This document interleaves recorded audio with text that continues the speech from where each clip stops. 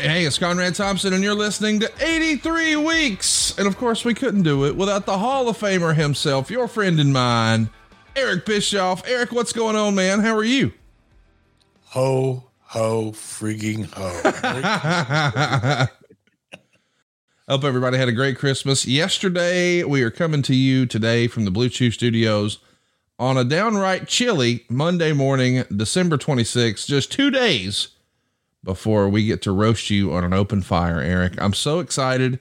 This Wednesday, immediately following AEW Dynamite, for the first time ever, you and Nick Patrick are going to get together to talk about Starrcade 1997. It's perhaps the most infamous fight in the history of wrestling podcasts. You and I from, the end of 2018, the very beginning of 2019. And now we get to talk about it again on the exact 25th anniversary of Starrcade 1997. So as soon as Dynamite is over this Wednesday, run to your computer, type in adfreeshows.com and join what we're calling the Fast Count Live, a conversation with Nick Patrick and Eric Bischoff that I'll be moderating. You don't want to miss it. I'm pumped, man. This should be a blast. Yeah, for you. Yeah, you're going to have a great time. I can't wait, man. It's going to be a lot of fun. It's all happening at adfreeshows.com. And, man, I'll tell you, I think we've had some really fun shows lately. You know, there's been a little bit of controversy here and there, and it finally feels like you've tried to be the adult in the room and put to bed all the nonsense with you and Ric Flair. Yeah. And hopefully that'll work. Hopefully that's a solid strategy going forward. So we'll see. But I know where I'm at, so that's all that really matters. By the way, also want to shout out to John Alba, my co-host for Strictly Business. That show is really getting legs, as they say. And more importantly for me, it's fun to do. And I think we're bringing some really enlightening conversations with regard to the business of the wrestling business. We don't talk finishes. We don't talk angles. We don't talk promos. We talk the business of the wrestling business, if you will. But it's a fun show, and we bring some really, really smart people on that are engaged in the various parallel components of the entertainment industry with regards to, wrestling. We had a conversation with Isaac Riston a while back, a 9-time Emmy-nominated music producer, talking about Jim Johnston and WWE's music and what Isaac feels like as a studio musician, what it takes to really make a great wrestling entrance song. So all that and a ton more. We talked to Dave Shearer and Mike Johnson from PW Insider about covering the news and how that's changed for wrestling over the last 20 years. We talked to Sean Ross Sapp about his business and Fightful and how he's evolving it and growing it. So just a lot about the business of the wrestling business over at Strictly Business. And if you subscribe to 83 Weeks, which I encourage each and every one of you to do immediately, you automatically get notified when Strictly Business drops. So do it today. And we appreciate the support. Throw in some 5-star ratings, say nice shit about us, all that good stuff. Well said. Here we are. I can't believe this is real, man, but this is our last show of 2022. You and I started doing this podcast years ago. And, I remember the first time we talked about it, and I sort of pitched the idea of the name 83 Weeks. And you said, what will we talk about on week 84?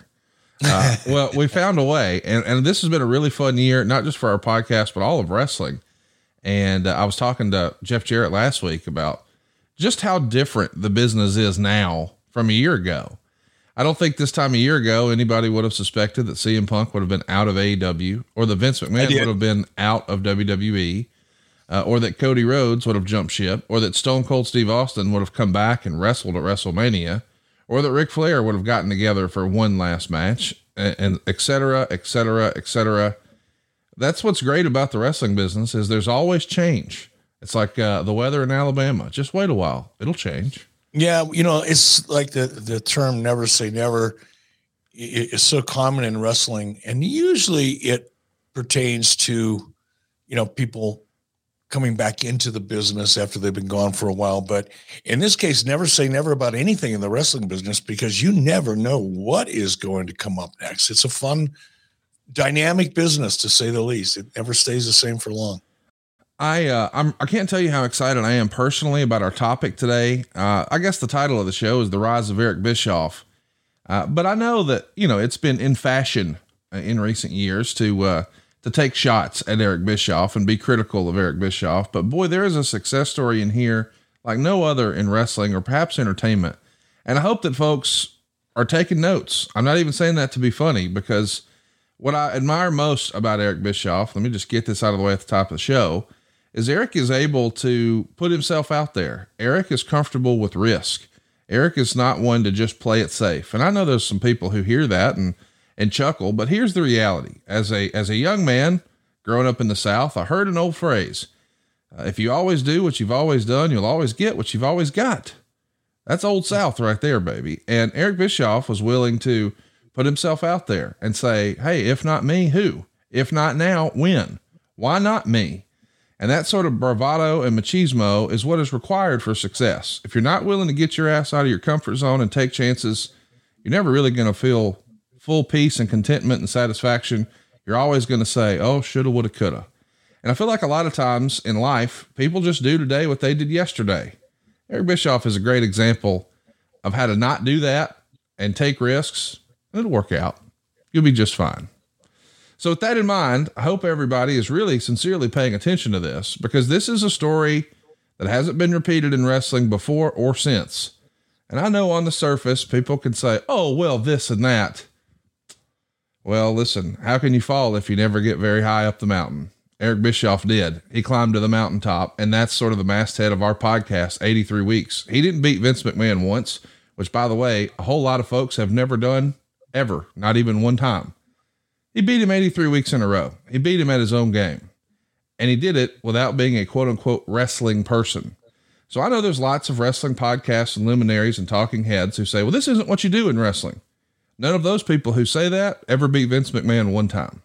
So with that in mind, let's take a little journey. Let's talk about the rise of Eric Bischoff.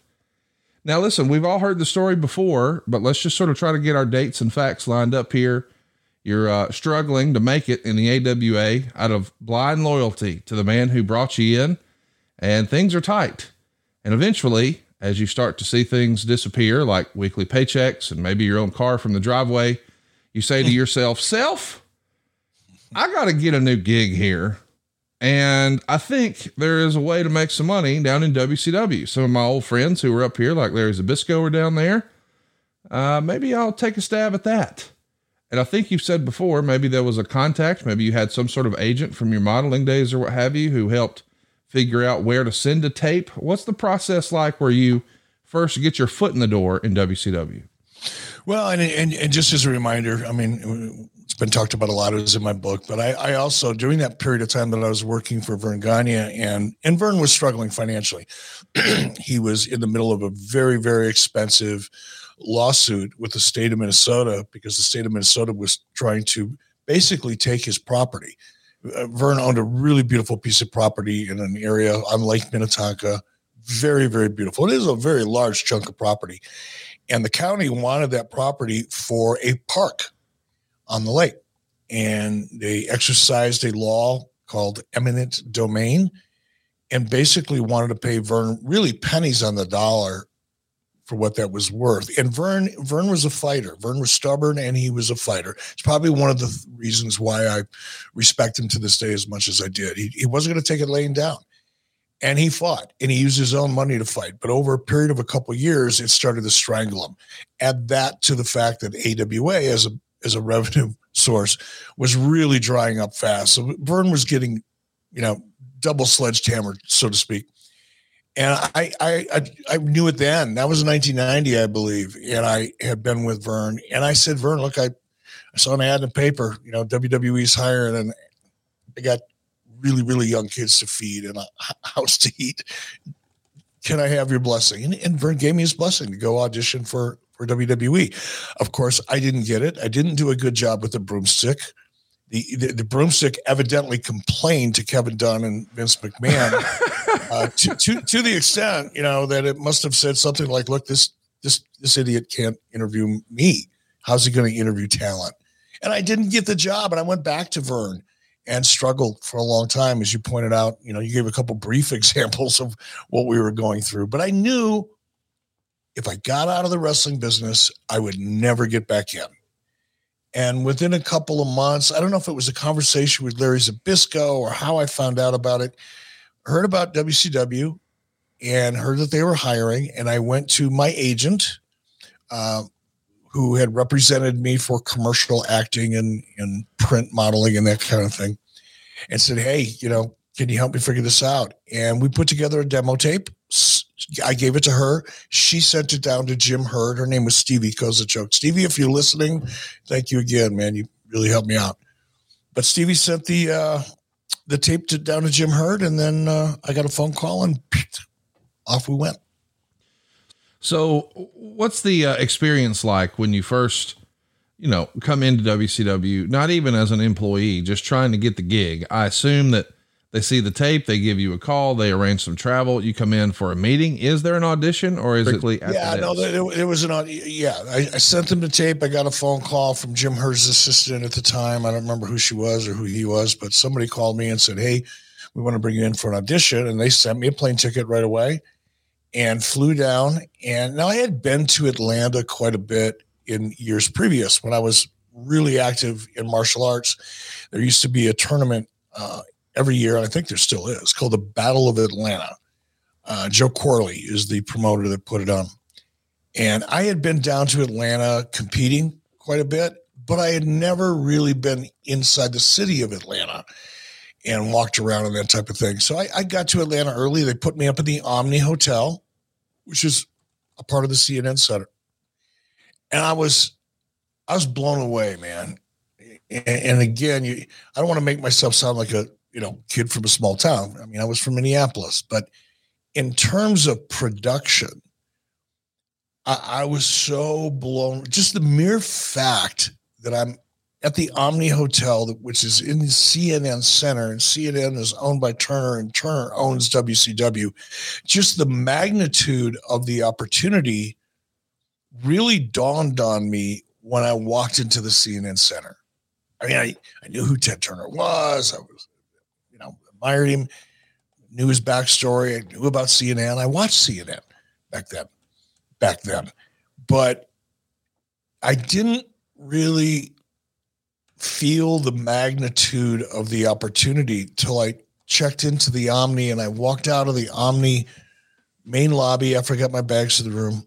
I walked out of that main lobby, and here's the CNN atrium. I'm literally looking across the atrium on I think the second floor, and I'm looking across, and here's the CNN Center, and it's all glass, so you can see everybody in the CNN Center, and everybody's working, and it's 24/7. So that's when I stood there for just a moment and went, "Holy crap!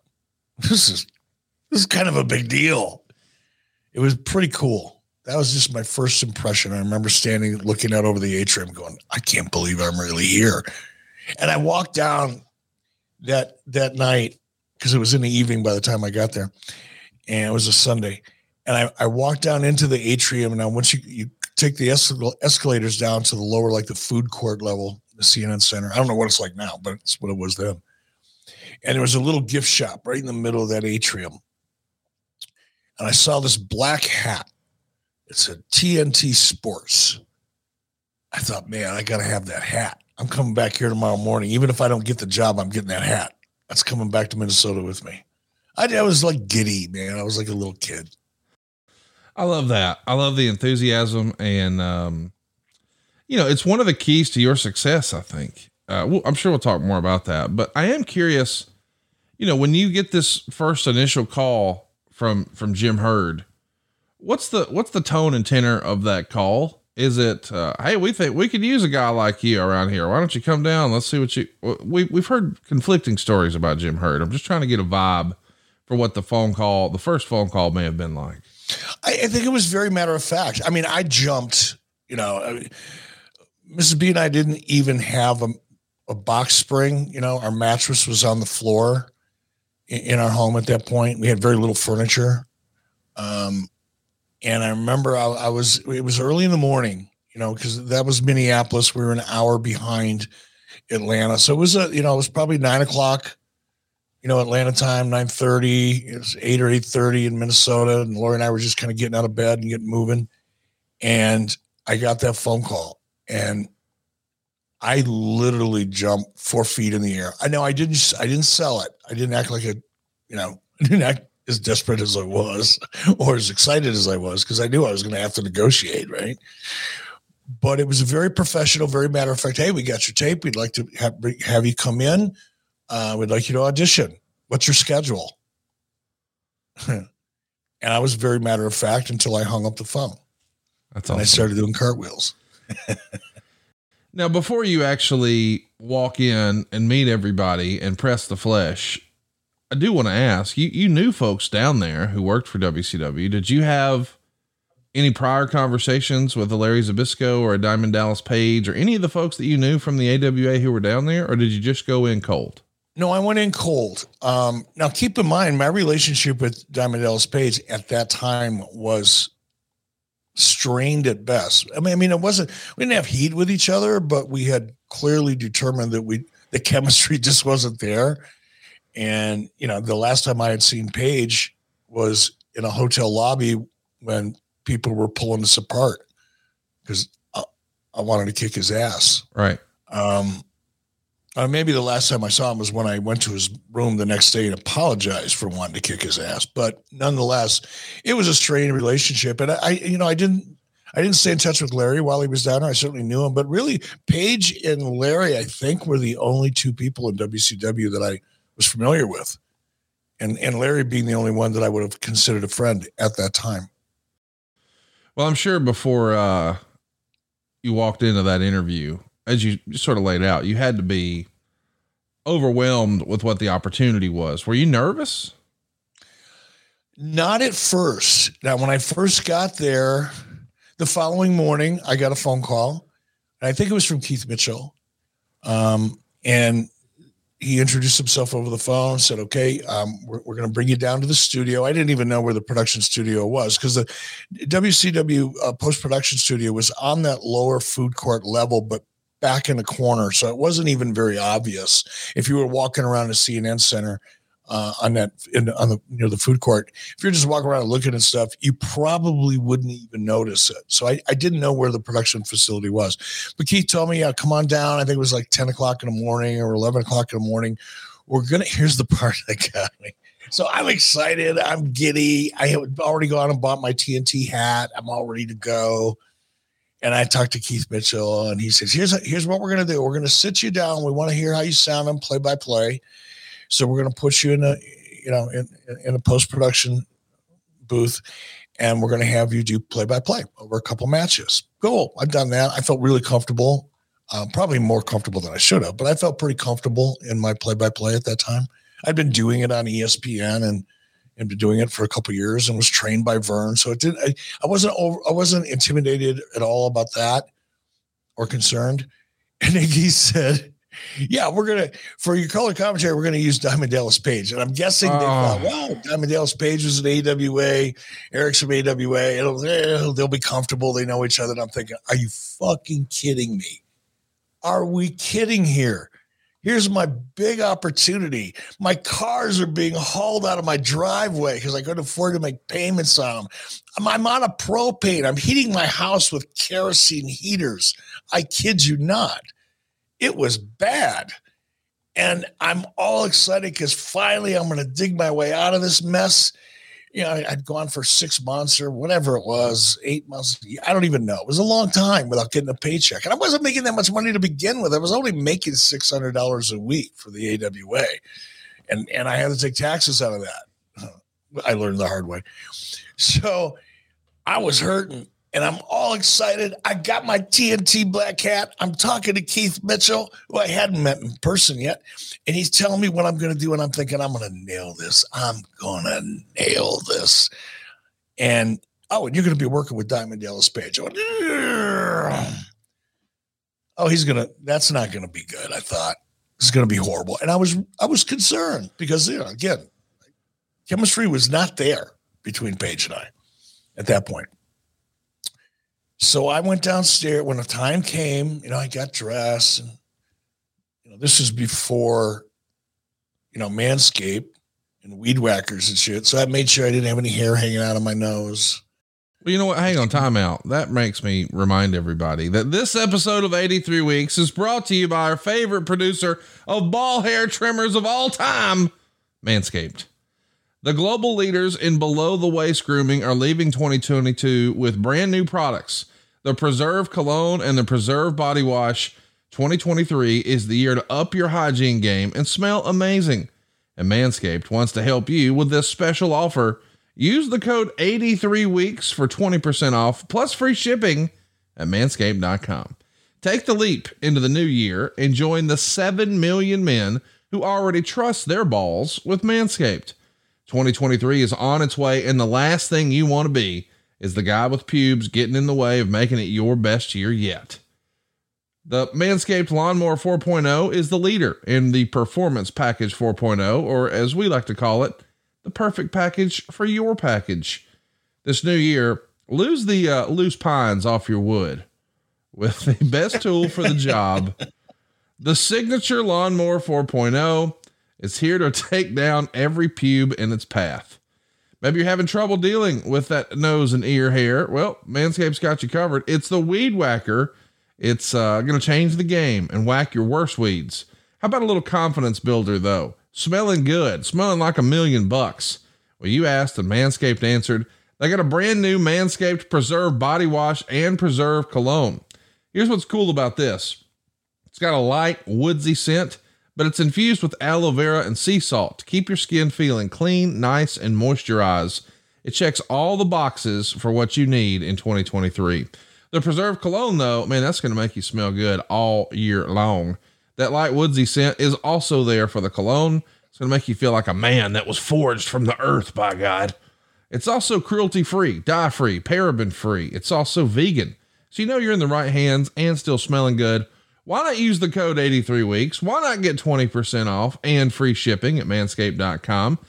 Do it right now. Go to manscaped.com, get 20% off and free shipping with the code 83weeks at manscaped.com. That's 20% off with free shipping at manscaped.com and use the code 83weeks. Happy New Year to you and your freshly trimmed balls. Hey, this is John Alba, the co-host of Strictly Business with Eric Bischoff. And Eric, we've got a great episode ahead this week to wrap up 2022. Top 5 news stories in what is unquestionably the most newsworthy year in all of professional wrestling. And we're going to cover it right here on Strictly Business. Make sure you tune into Strictly Business every single Thursday, 83weeks.com, and wherever you get your podcasts. And for early access, become a subscriber to ad-free shows at adfreeshows.com. So back at it here. You're looking good. You're feeling good. You're smelling good. You're sat next to Diamond Dallas Page, who you most recently tried to get in a fight with in a hotel lobby. Things are not going exactly as planned, but damn the torpedoes. Here you go. Yeah. And what was really cool is Paige set me down, and it's like none of that silly high school shit ever happened. It's like he sat down and goes, look, bro, this is what they're looking for. This is the style of play-by-play they like. And if you hit this and you hit that, and I mean, basically laid out to me what. Looking for a great Mother's Day or Father's Day gift idea? I was, and I found it at Paint Your Life. With Paint Your Life, you'll get a hand-painted portrait created to fit almost any budget, and it's a great gift idea for your mother, your father, or both. You see, Paint Your Life transforms your photos into a one-of-a-kind, beautiful hand-painted portrait created by professional artists. You upload anything you can imagine. You can even combine photos. You'll pick the artist, the medium. You can even customize the frame. And you can receive your painting in as little as 2 weeks. You can give the most meaningful gift you've ever given at paintyourlife.com. And there's no risk. If you don't love the final painting, your money's refunded, guaranteed. And right now is a limited time offer. Get 20% off your painting. That's right, 20% off and free shipping. To get this special offer, just text the word weeks to 87204. That's weeks to 87204. Text weeks to 87204. Paint Your Life. Celebrate the moments that matter most. Message and data rates may apply. See paintyourlife.com/terms for details. Dallas's impression was of what would work for me in WCW. He knew what they were looking for in play-by-play. I was coming in from AWA. I was coming into the WCW from AWA, early in the morning. And I wasn't sure. Everybody has a difference. Play-by-play is subjective. Yes. Some people like different styles. I had my style that I learned from Vern and Mike Shields and AWA. But Page said, no, here's what they're looking for. Do this and do this and do this. He said, I'll feed you. I'll help set you up at the right time. I mean, he really took the time. I mean, this was like a 45-minute, half-hour conversation. Wow. It wasn't just, hey, bro, make sure you do this and this. It was a pretty in-depth conversation. And Page was really excited about it. I mean, he was and going down to, and I'm going to put this into context. Now, back up. I'm on the phone with Keith. I'm excited. I'm looking at my TNT Sports hat. I can't wait. I know I'm going to get this job. Oh, now Keith says, oh, by the way, you're going to be working with Diamond Dallas Page for audition. I went, bam, boom. All that excitement, all that enthusiasm, all that confidence went out the window because I think I'm going to be working with a guy who more than likely is going to go out of his way to, if not make me sound bad, he's not going to go out of his way to bring the energy to make it sound great. Right. And it, play-by-play in color is a little bit like doing a dance. It's like a waltz. You both kind of got to be on the same music and doing the same dance. And I went down there thinking, oh, man, did I blow this? This is going to be horrible. And Paige sat me down and spent time with me, and I started feeling like, wow, this could actually work. And it did. We worked really well together. For an audition, it was great. We had never worked together before. And it was a great audition. I got done, and it was about lunchtime. Hang tight. How many? What all did you call? Did you call a full show? Did you call a full match? Is it 3 matches? I mean, talk me through what the was. I don't think it was a full show. I think it was a series of matches. Okay. That had been edited together without the interviews and without the opens or anything else. Just call the action type of thing. Do they give you some sort of, like sometimes, or I shouldn't say sometimes, in every wrestling show I've ever been around, there's like announcer notes. Someone's going to hand them something. They're going to have some prep. Are you just sitting down cold, or do they at least hand you something? No, I had a format. I knew, keep in mind, I didn't know some of the roster I had heard of before, but I wasn't familiar with anybody other than Diamond Dallas Page and Larry Zbyszko. And I certainly wasn't aware of their storylines. I wasn't watching WCW in Minnesota at that point. So as a product, as an in-ring product and as a roster, I was coming in absolutely ice cold. But when they sat me down and do the play-by-play, of course, Page, again, he prepped me. He goes, okay, this is the match. Here's this guy. Here's this guy. Here's his finish. So Page was able, and that's what I say. Page really made that audition work, because if Page would not have taken the time to say to me, hey, here's this guy, here's this guy, here's their storyline, here's their finishes. He really led me through the elements of doing play-by-play that I wasn't familiar enough with the talent to do. Right. He set me up in a good way. And he could have set me up in a bad way, or he could have just done his job and not tried either way, in which case I probably would have possibly not gotten that. I mean, my hair was working. I did have great hair. Yes. Yeah, I had that. And what's really funny is I went down. I didn't have any suits, right? I had this blue AWA sport jacket that I wore when I needed to, but I didn't have any suits. And I really wanted to dress to impress because it was a big opportunity for me. So I went to a custom suit maker in a mall not far from where we lived. And I told the guy, I said, dude, I've got no money. I don't have a credit card. I've got no cash, but I really need 2 good suits, like really good suits. And a guy looked at me and goes, follow me. And he took me over to the rack and he said, here, he picked out a couple things for me. And at the time, they were expensive suits. They were like $600-$800 suits. Wow. This is 1991. They weren't like $149 rack suits. They were nice. And he tailored them for me. He said, you go down and get that job and we'll figure out how you're going to pay for these suits when you get back, which I thought was pretty cool. Wow. I was just honest with him. I didn't try to bullshit. I said, I need these suits, dude. And I don't know how to pay for them. Very cool guy. Anyway, I went down there with my 2 really cool suits and did it and got through the play-by-play part with Dallas. I think we may have done a couple things, a couple stand-ups, together, like we're opening up a show in front of a green screen. And Keith said, okay, I'll tell you what, we're going to edit this stuff together. We're going to get it up to Jim Herd. We'll call you. Go grab lunch.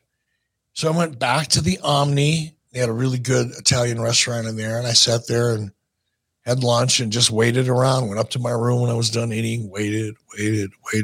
Finally got the call. Okay, come on up. Mr. Herd wants to meet you.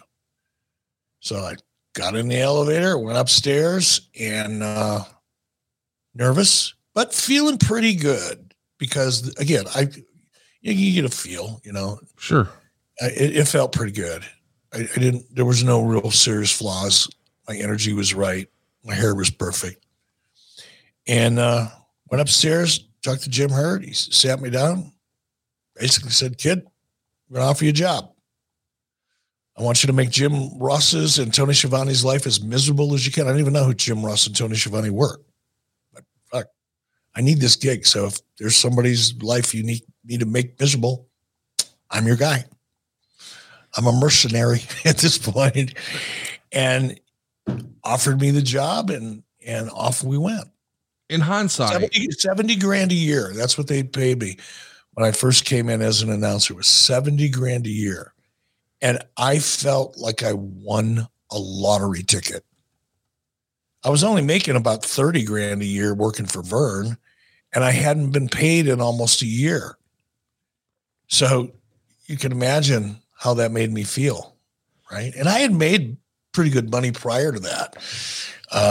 Before going to AWA, I was used to making fairly decent money at a very early age, but then, to go without it for a long time was kind of like the 70 grand might as well have been 700,000 as far as how it made me feel.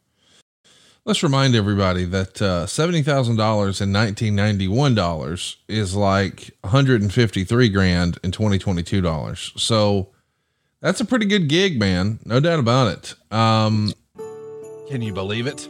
It's finally here. It's the most wonderful time of the year, unless you get stressed out about how to pay for it. SaveWithConrad.com can help you make this the best Christmas ever. You won't make a house payment for the next 2 months. That's right. Skip your next 2 house payments and use all that cash for your extra holiday expenses. And come next year, you're going to have a lower monthly payment. Don't put Christmas on a credit card. Pay your credit card debt off at SaveWithConrad.com. NMLS number 65084, Equal Housing Lender. SaveWithConrad.com. You've said that line about Jim Herd before about, I want you to make Tony Schiavone and Jim Ross's life miserable.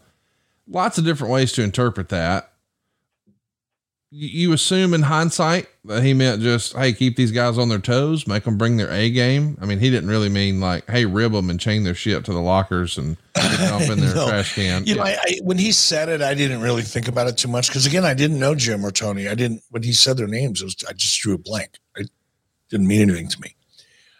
They were just 2 names. But afterwards, once I kind of learned who Tony was and Jim was, I was like, oh, okay. He's hiring me to be a C-Squad announcer and wants me to up my game and put some professional pressure on them, is the way I interpreted it, after a couple of days. So let's talk about, your good news. Once you get the good news and you agree, I'm sure there's a handshake deal and high fives all around. I assume there's some sort of start date and initial paperwork. When do you communicate to the missus back in Minnesota, and how quickly do you start working on arrangements to move to Atlanta? Well, I got a hold of Mrs. B right away. I mean, I called her the minute I got out of Jim Herd's office, to share the good news. Cause I knew she was waiting. Right. She was sitting in our house, and our empty house with our used furniture, and our 2 kids that were eating beans and rice and crappy hot dogs. So I called her right away. And of course she was, thrilled. She was very confident. She's always that way. she's like, oh, you're going to get this. Before I left, she's like, oh, there's no way they're not going to hire you. Right. And I didn't have that same level of confidence. I felt pretty good, but not like she did. So when I called her, she was, I don't want to say relieved, because I think she really believed I was going to get the job. But there was a level of excitement, and, the pressure was off. It meant a lot. And in terms of, they wanted me to start right away. And I think I was down in Atlanta the very next week, but I was commuting. I lived in Minnesota and had a home there. And it was about a year or so. It wasn't until Watts came in. Okay. That I was asked to move to Atlanta. Well, let's take a time out right now and talk about Mrs. B, because I feel like oftentimes when we hear success stories in business or wrestling or entertainment or just life, that we often sort of gloss over the support system that's necessary for some of this stuff. And man, that can go one of two ways. You can have somebody who's in your ear saying, you're not going to leave here, and that's stupid, and you don't need to do that. You need to do this. Then you've got the polar opposite of that, which is Mrs. B, who just believes in the power of positivity and is trying to speak positive things into existence. It's a total mental shift. And we're talking shift this morning about Mrs. B. She is maybe the most critical part of your success that maybe enough people don't really talk about. Would that be fair to say? That's an understatement. Yeah. It would be unfair because it's an understatement. And this isn't like I want a Grammy or I want an Oscar speech here. I'm not saying this because I feel obligated to say it in any way. I'm saying it because I truly believe it and feel it. There's no way I would have been anywhere in my 30-year career path that I'm now jumping off of. I would have never been on that journey had it not been for Lori. And, she's not just somebody who read a book about the power of positive thinking and walks around repeating things that she read in a book, trying to force herself to be positive. It is in her DNA. It's in the marrow of her bones. She is genuinely, and always has been, like from day one. It's not like she found this power of positivity. She's been that way since the day I met her, and never no matter how tough things got or get, because it's still true today, she never changes.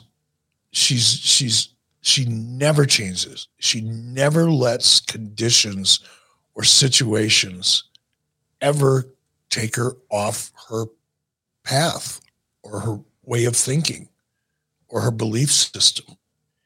And I wasn't that way. I had a lot of that. I've always had a lot of confidence. I've always had a lot of, I use the term aggression, but that sometimes sounds negative, but I've always been an alpha type personality with a strong entrepreneurial instinct and no fear. Those are good qualities, right? They're not bad qualities, but I would also let situations get me down, make me angry. Being angry and being sad, people think of them as two different things, but they're really kind of the same thing to me. Two sides of the same coin. They really are, because they're taking you off of your game. You're not you're sad, you're miserable, you're angry. Those are negative feelings. And I would let those negative feelings get to me, and they would become roadblocks. I didn't know it at the time. I didn't realize it. I just thought it was just, my pattern, if you will. I'll get out of it. But right now I'm angry, and I'm just going to let myself be angry. It's just a waste of time and a waste of energy. And it really kept me from seeing the bigger picture or seeing opportunities, because I was focusing on something that was not productive. And Lori really, and not in a teacher way, not in a life coach way, not in a coaching way of any kind, but just as a spouse, just kept talking, kept pulling me out of those things and out of those moments when I would be negative in any way, angry, sad, whatever, frustrated, all the same thing. And she talked me through it. And eventually it took, 30 years, but I was gonna say years. Yeah. because I'm stubborn, and set in my ways sometimes, but she just kept at it, man. And there's no way I would have achieved any of this. We live in a beautiful home in a beautiful part of the country where people from all over the world come to visit. And I live here 365 days a year. Yeah. And I wouldn't be here right now. We wouldn't have this. I wouldn't have done anything. I wouldn't have lasted in WCW beyond just being a C-Squad announcer. I would have never tried to become executive producer. None of that would have happened without her. So that's not exaggerating and not just saying it to be nice to my wife. It's true. Only a handful of things can derail a person from their success. My grandfather once upon a time said, son, there's only two things that can, get a great man off his game and derail a great man's success. And it's drugs and women. So choose wisely. And, boy, I don't mean to break it down that way, but I do think a supporting cast, if you don't have that in your life, it's going to be tough. There's going to be times where you're at the office and you think, man, I need to be at home, and times you're at home and you think, man, I need to be at the office. And the trick to finding success, I think professionally, is one of the tricks. You've got to find someone who complements your life rather than complicates your life. And I think Mrs. B checked all those boxes. I mean, I think it's probably in her DNA. No doubt about it. And thank you to today's sponsor, Fansly. Fansly has the adult content you crave by creators you already know and plenty that you don't. What's your taste? Vanilla? Not vanilla? Maybe a weird combination? Cool with us. Fansly has a whole algorithm dedicated to finding new content and creators you're into. Fansly allows you to discover and support a huge number of creators. Feet pics, water sports, whatever you're into, Fansly is too. With a broad array of vanilla to kinky content and hundreds of thousands of creators, Fansly has the content you didn't even know you wanted. Don't know what you're into? Well, don't worry. Fansly can figure it out with their discoverability algorithm. Think TikTok, but, different. Looking for something safe for work? Well, Fansly has content for every time of day, but they don't know your schedule. Want to get started as a content creator yourself? Well, Fansly makes it easy to start your very own small business from the comfort of your bedroom or wherever the content takes you. The Fansly team is dedicated to supporting your journey. They're here to make you money, helping you grow your community, takedowns of leaked content, and everything else. And they're going to help you every step of the way. Fansly is dedicated to providing a safe and reliable platform for content creators of all type, because guys, sex work is real work.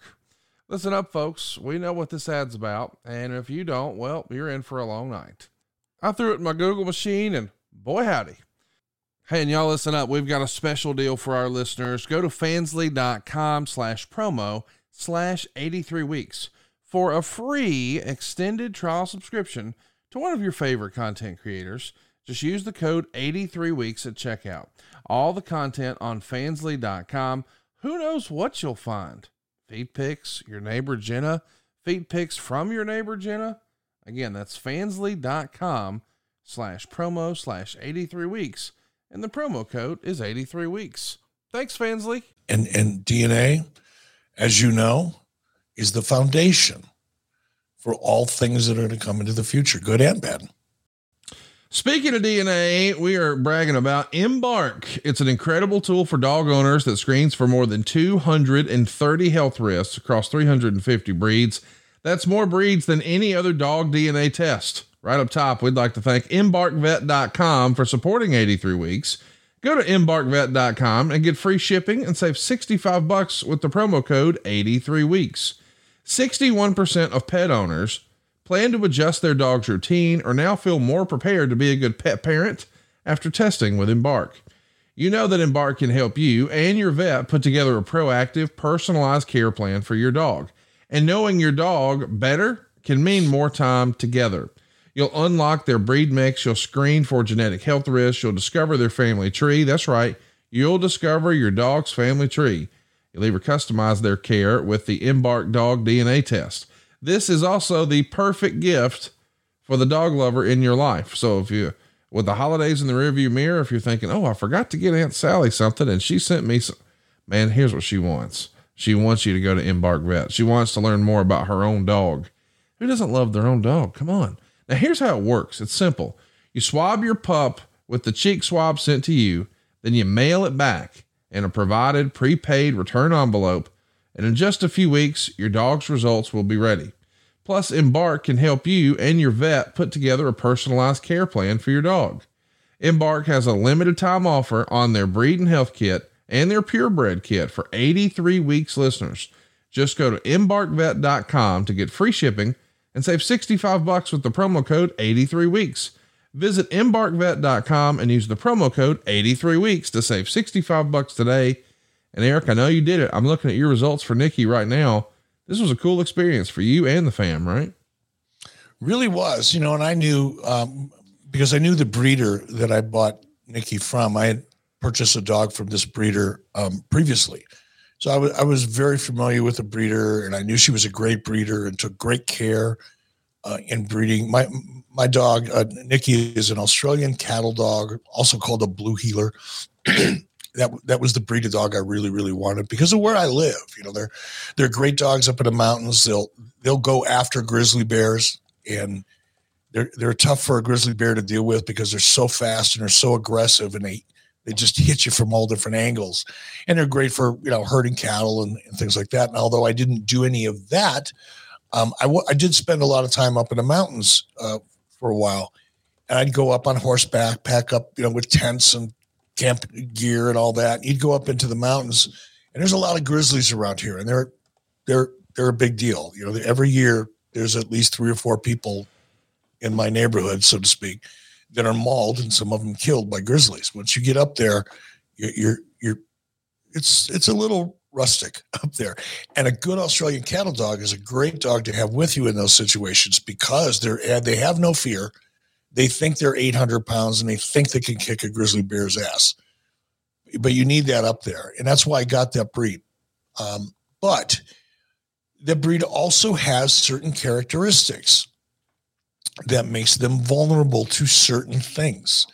And the Embark DNA cat really, really broke down a lot of those hereditary issues in that particular breed and will flag you if your dog is carrying certain DNA that makes them even more susceptible. So for me, the Embark DNA test did 2 things. It gave me a sense of comfort and relief because I didn't feel like, well, maybe there's something going on in my dog that's going to affect her a couple of years from now that I don't know about. So I don't have to worry about that. I got a chance to go through all that. And the other thing it reminded me that particular dog breed can be susceptible to joint issues. So I took the DNA test to my vet, worked with her, and we put my dog Nikki on it's called Dasaquin. It's a prescription joint medication that's a preventative. And people do a version of the same thing. Collagen and all the things that help support ligaments and cartilage and things like that.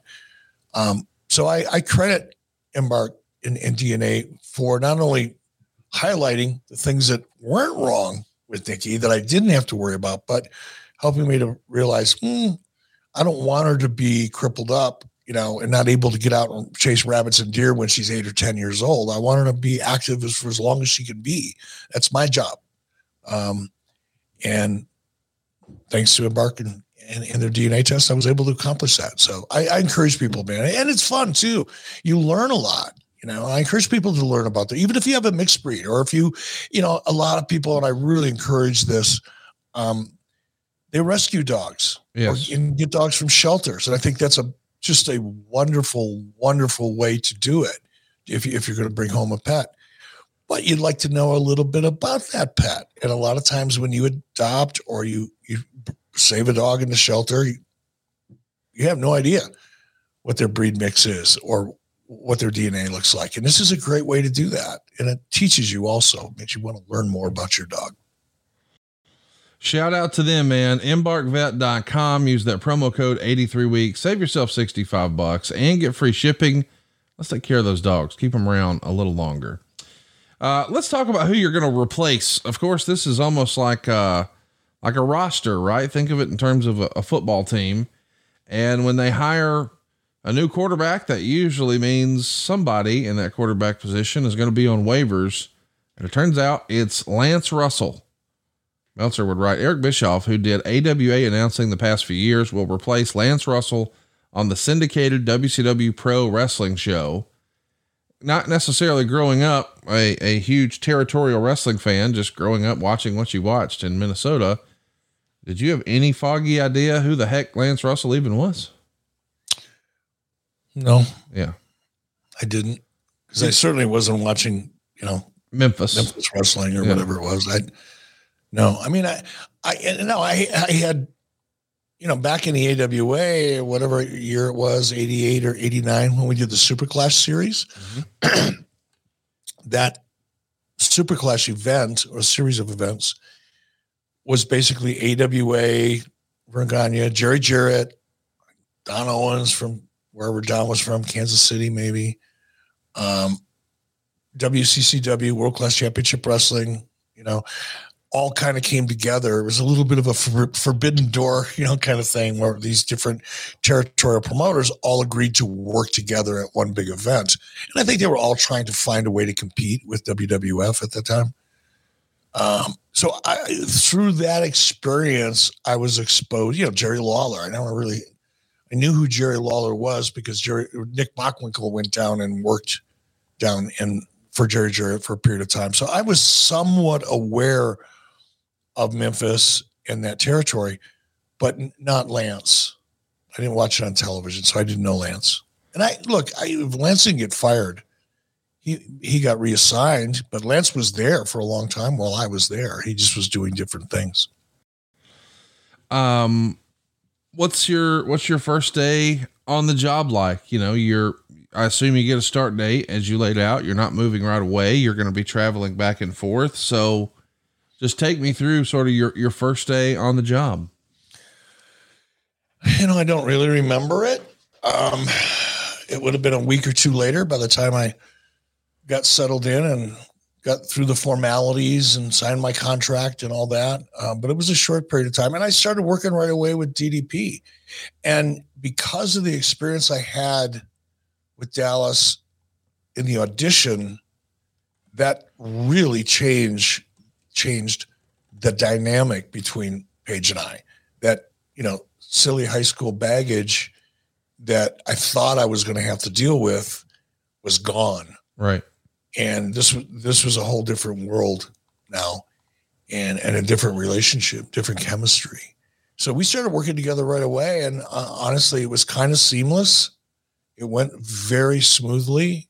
Everybody that I worked with, I think it was Keith Mitchell was probably the most supportive. He was the one that I talked to the most initially for the first couple of weeks.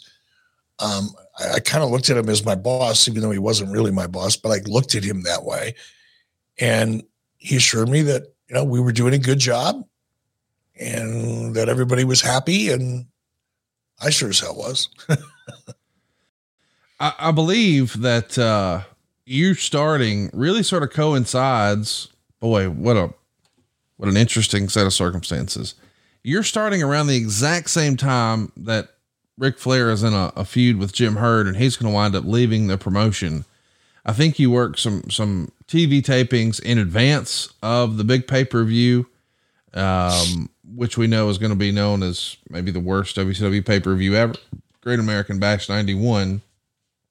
Talk to me about, what you were hearing about Ric Flair and the big controversy, because that was not only a big story in WCW, but all of wrestling that, wait a minute, the world champion, sort of their Hulk Hogan is leaving. That's a big story. And one that, since you're sort of starting, you may not have had your arms around yet. No, I wasn't engaged at all in that drama. And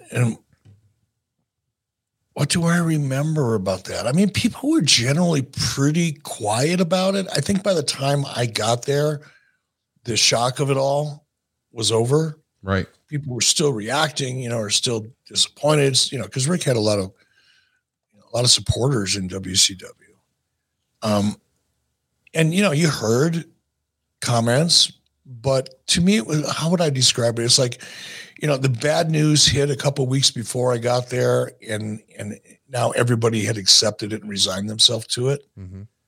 So there wasn't a lot of discussion about it. That first television taping in Anderson, South Carolina, I remember, driving there. It was me and Dusty and Doug Dillinger and Janie Engel. I think we all rode together. Janie was Dusty's assistant at the time. And a little bit of conversation about it there. I think Dusty, what do I remember about Dusty's? Dusty didn't say a lot, but there was always my impression was that there was a fair amount of professional, I don't want to say jealousy, but professional tension between Rick and Dusty. It's like they didn't always get along great. Dusty was the booker. Rick was there. He wanted out. I don't even want to call it resentment, but there was a certain level of tension between Dusty and Flair that I picked up on. Nothing specific. But when I got there, Rick was stretching out backstage, and I introduced myself. I never met Rick before. Rick was very cordial. He was Rick, charming as ever. Yes. But it was a very short conversation. Oh, hi, I'm Eric Bischoff. We're happy to meet you. Good to meet you. Good luck here. That was it. It was about that fast. And then you do your first big pay-per-view, of course. It's Great American Bash 1991. I'm curious what you recall of that pay-per-view. I mean, it is your first big show that you've been to like this. I know that there were quote unquote big shows for the AWA, but this certainly feels a few levels bigger, and it's mired in controversy. I mean, there's fans chanting, "We want Flair," and we're sort of crowning an interim champion. And there's a really bad scaffold match that Stone Cold still says is probably the worst, most embarrassing match of his career. But man, you've just got to be full of excitement and enthusiasm. Man, look at this. Isn't this great? Maybe everybody else is looking around thinking, what are you looking at? Not so much. I mean, there was a lot of that, right? And keep in mind, I was commuting. I'd come in on Sunday nights. We generally would go do TV on Monday. On Monday, Tuesday, we'd already be back in Atlanta because most of the television tapings we did were within about 150-mile drive of Atlanta. So I'd fly into Atlanta, drive to whatever building we were shooting TV in, usually with Dusty and Doug, Janie, do TV, get back late Monday night, early Tuesday morning. I'm down in post-production. We're doing syndicated shows. I did, God, I can't remember what they were. One of them was called The Main Event. That was a Sunday night show that eventually I was doing. And WCW Pro was the show that Diamond Dallas Page and I did. And then I did some international stuff. I did some just random, stuff. And then I'd go home. So I didn't hear a lot of chatter. I wasn't in the office per se. I very rarely went into the office and talked to anybody other than Keith Mitchell and some of the people that, Bill Tinsley used to be the cameraman, some of the other production people that I worked with. And they didn't talk about Rick or Rick leaving or politics or any of that. So for me, I'm just a guy that was so grateful for the job. And again, this is, unless you were me, you can't understand this. You just can't. I'm going to do my best. But, I left a really, truly difficult situation. Yes. AWA was, the wheels were falling off before I got there in 1987. So by 1991, it was really, really bad. Just bad. No hope. And that's the worst thing in the world, is when you lose hope and you cannot find a reason to be optimistic, no matter how hard you try. That's what I left. And I left a little production studio that right now you could put in my guest house. You know, the room, the guest house I'm broadcasting from now or taping this show from now, you could fit the entire production facility in this 1,000 square foot guest house, whatever it is. And I thought that was cool because I never worked in a production facility, you know, editing equipment. Oh, it looked like the deck of the Star of the Enterprise, you know. I thought that was cool. Now I'm going from that environment to the CNN Center. Yes.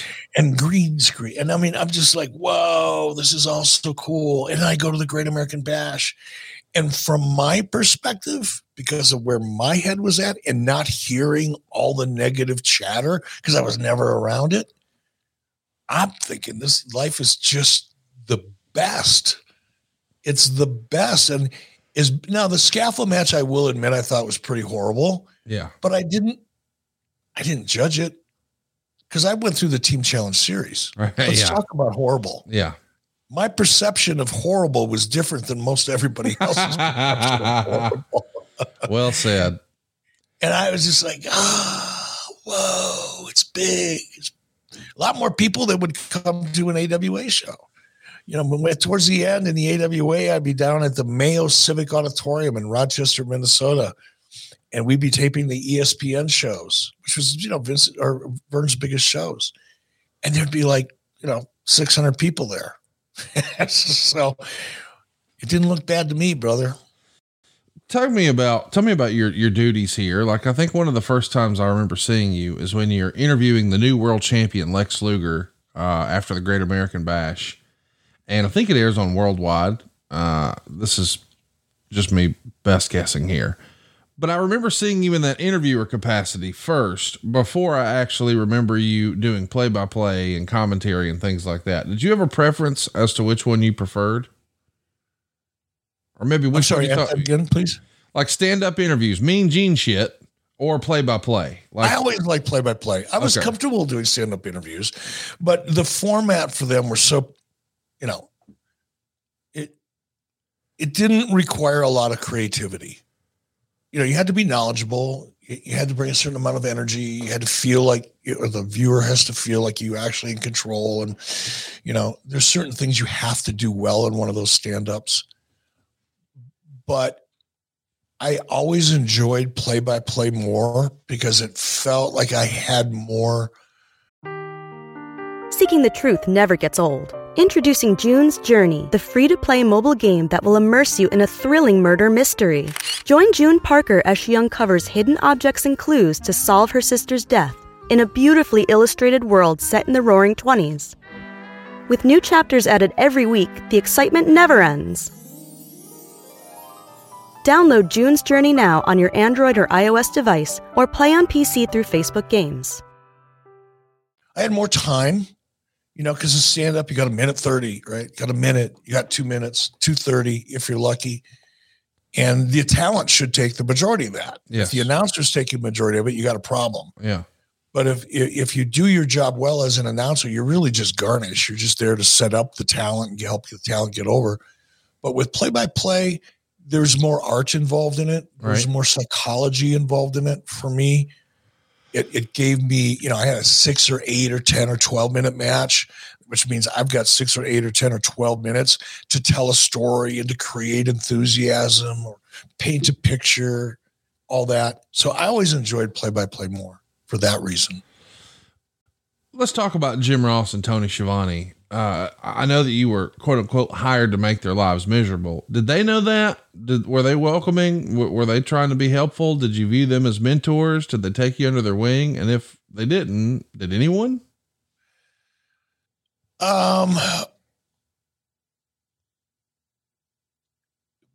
Both Ross and Tony were professional, right? There was I didn't get the impression that they had a feeling about me one way or the other. I was there to do a job, and I worked for Jim. Technically, I reported to Jim Ross, and Jim was very matter of fact with me in his communication. Again, not supportive, not trying to pull the rug out from underneath me. I would say he was just middle of the road professional. Tony, my first impression of Tony is, man, this cat doesn't like me much. I don't know what I did to him or what he thinks I'm going to do to him. But Tony was he was like a cat.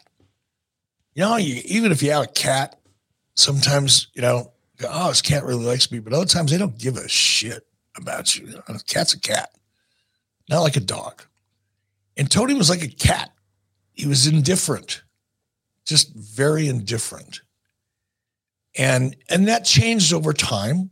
And I think I learned fairly early on that Tony wasn't at that point a very outgoing person. Still not. He was a workhorse. I mean, he worked like a dog and he was super professional. But when it came to a conversation or chemistry, wasn't there. And at first I thought, wow, this cat, he doesn't want me here at all. And that wasn't it. That was just Tony. And I learned that over time. But initially I thought, I don't know how this is going to work. Right. But I didn't worry about it. I didn't go out of my way to fix it or exacerbate it. I just acknowledged it. Hey guys, Eric Bischoff here, and just want to call a quick timeout. I want to tell your listeners about what I've been telling everybody at Over at 83 Weeks for quite a while now, about all the cool things that are happening over at adfreeshows.com. We get a peek behind the curtain on an all-new edition of The Insiders, as Conrad sits down with former WWE writer and current Impact producer Jimmy Jacobs. You start to realize that you're one weird interaction with Vince away from being in the doghouse or being fired. Wow. And then you just start to behave in a way to try to not get fired. And then your ideas become ideas in an effort to not get fired. And pretty soon you have a whole bunch of people that are playing to not lose. Want to pick the brain of the Podfather? We just celebrated episode 50 of Ask Conrad, our Q&A mailbag series where Conrad answers your questions. So to me, Solo kind of has the Arn Anderson syndrome right now, where Arn was as good of a wrestler as anybody on the card, but because he's standing next to Ric Flair, he's just not going to get that opportunity. And even if he did, I think fans would say, oh yeah, I love Arn. Why isn't Rick here? And it feels a little bit like Shake and Bake in the old Talladega Nights. And I understand the Will Ferrell character was winning all the time, but what if the other fellow won? What if Mr. John C. Reilly won? And I think that's kind of the Solo circumstance. If you're looking for interactive experiences, Ad-Free Shows members can now take part in the live tapings of the podcast and are now part of the show. Eric Jones, Josh Henney, Nathan, Mitchell, Coach Rosie, RJ, Amy's here. She came to the Testicle Festival. That's awesome. We get like one or two women, every once in a while, and I just love it when we do. Thank you all for doing this with us. This is kind of fun. Amy Vaughn's here. Amy! This is fun. I dig this. This is a different kind of energy. I don't know why. Yeah, you're performing for a crowd now. It's not just me anymore, right? We're expanding. That's just a small taste of what we've got waiting for you. With 4 levels to choose from, see for yourself why Ad-Free Shows is the best value in wrestling today. Sign up now at adfreeshows.com. So let's talk a little bit about, when you're here, you're trying to quote unquote, learn the business. I'm sure. I mean, you picked up a lot of wrestling, quote unquote, wisdom, I'm sure from Vern Gagne and the AWA, but now you've got new mentors, and you've mentioned before that Dusty Rhodes spent a lot of time with you and sort of took you under his wing. Are you riding in the car with him from town to town when you do have to travel? I know you're just coming in mostly for TVs, but I'm sure there's some travel. And we've heard over the years that business is done in the bars or business is done in the car or whatever. Who were you gravitating to and spending time with? Just Dusty. Okay. Just Dusty. I was not experienced enough, but I guess smart enough, intuitive enough, probably the better way to say it, to stay out of politics, because even in the AWA, as much of it was a petri dish compared to WCW at that time even. But I had seen enough of politics and realized early on that there's just certain conversations, I didn't want to be a part of, because I didn't want somebody else on the outside to see me engage in a conversation that they perceive to be political in nature or favoring one person or another person's side of a story or whatever. So I stayed completely. If I was dressing in a room and I was listening to talent or other announcers getting into kind of like the high school, rumor mill and backstage nonsense, I'd leave that room or move to another corner of the room because I didn't want to be anywhere near it. I didn't want to be thrown into a situation that I didn't understand. So I just kept my nose clean. The only person I really talked to was Dusty, occasionally, and obviously, Diamond Dallas Page, because we worked together. I got to be pretty good friends with Teddy Long at that point in time. I worked a lot with Teddy. It's probably after I first started, but Teddy and I got along great, and I hung out with Teddy a lot. In fact, I probably hung out early on. If there was anybody that I hung out with beyond DDP eventually, it was Teddy Long.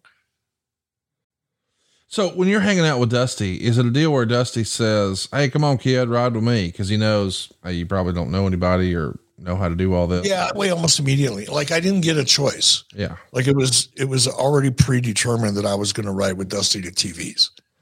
I love it. I don't know why Dusty just, I don't know why Dusty did that. Dusty didn't know me. Right. He wasn't much a fan of my work. I'm not sure he even watched me when I was in AWA.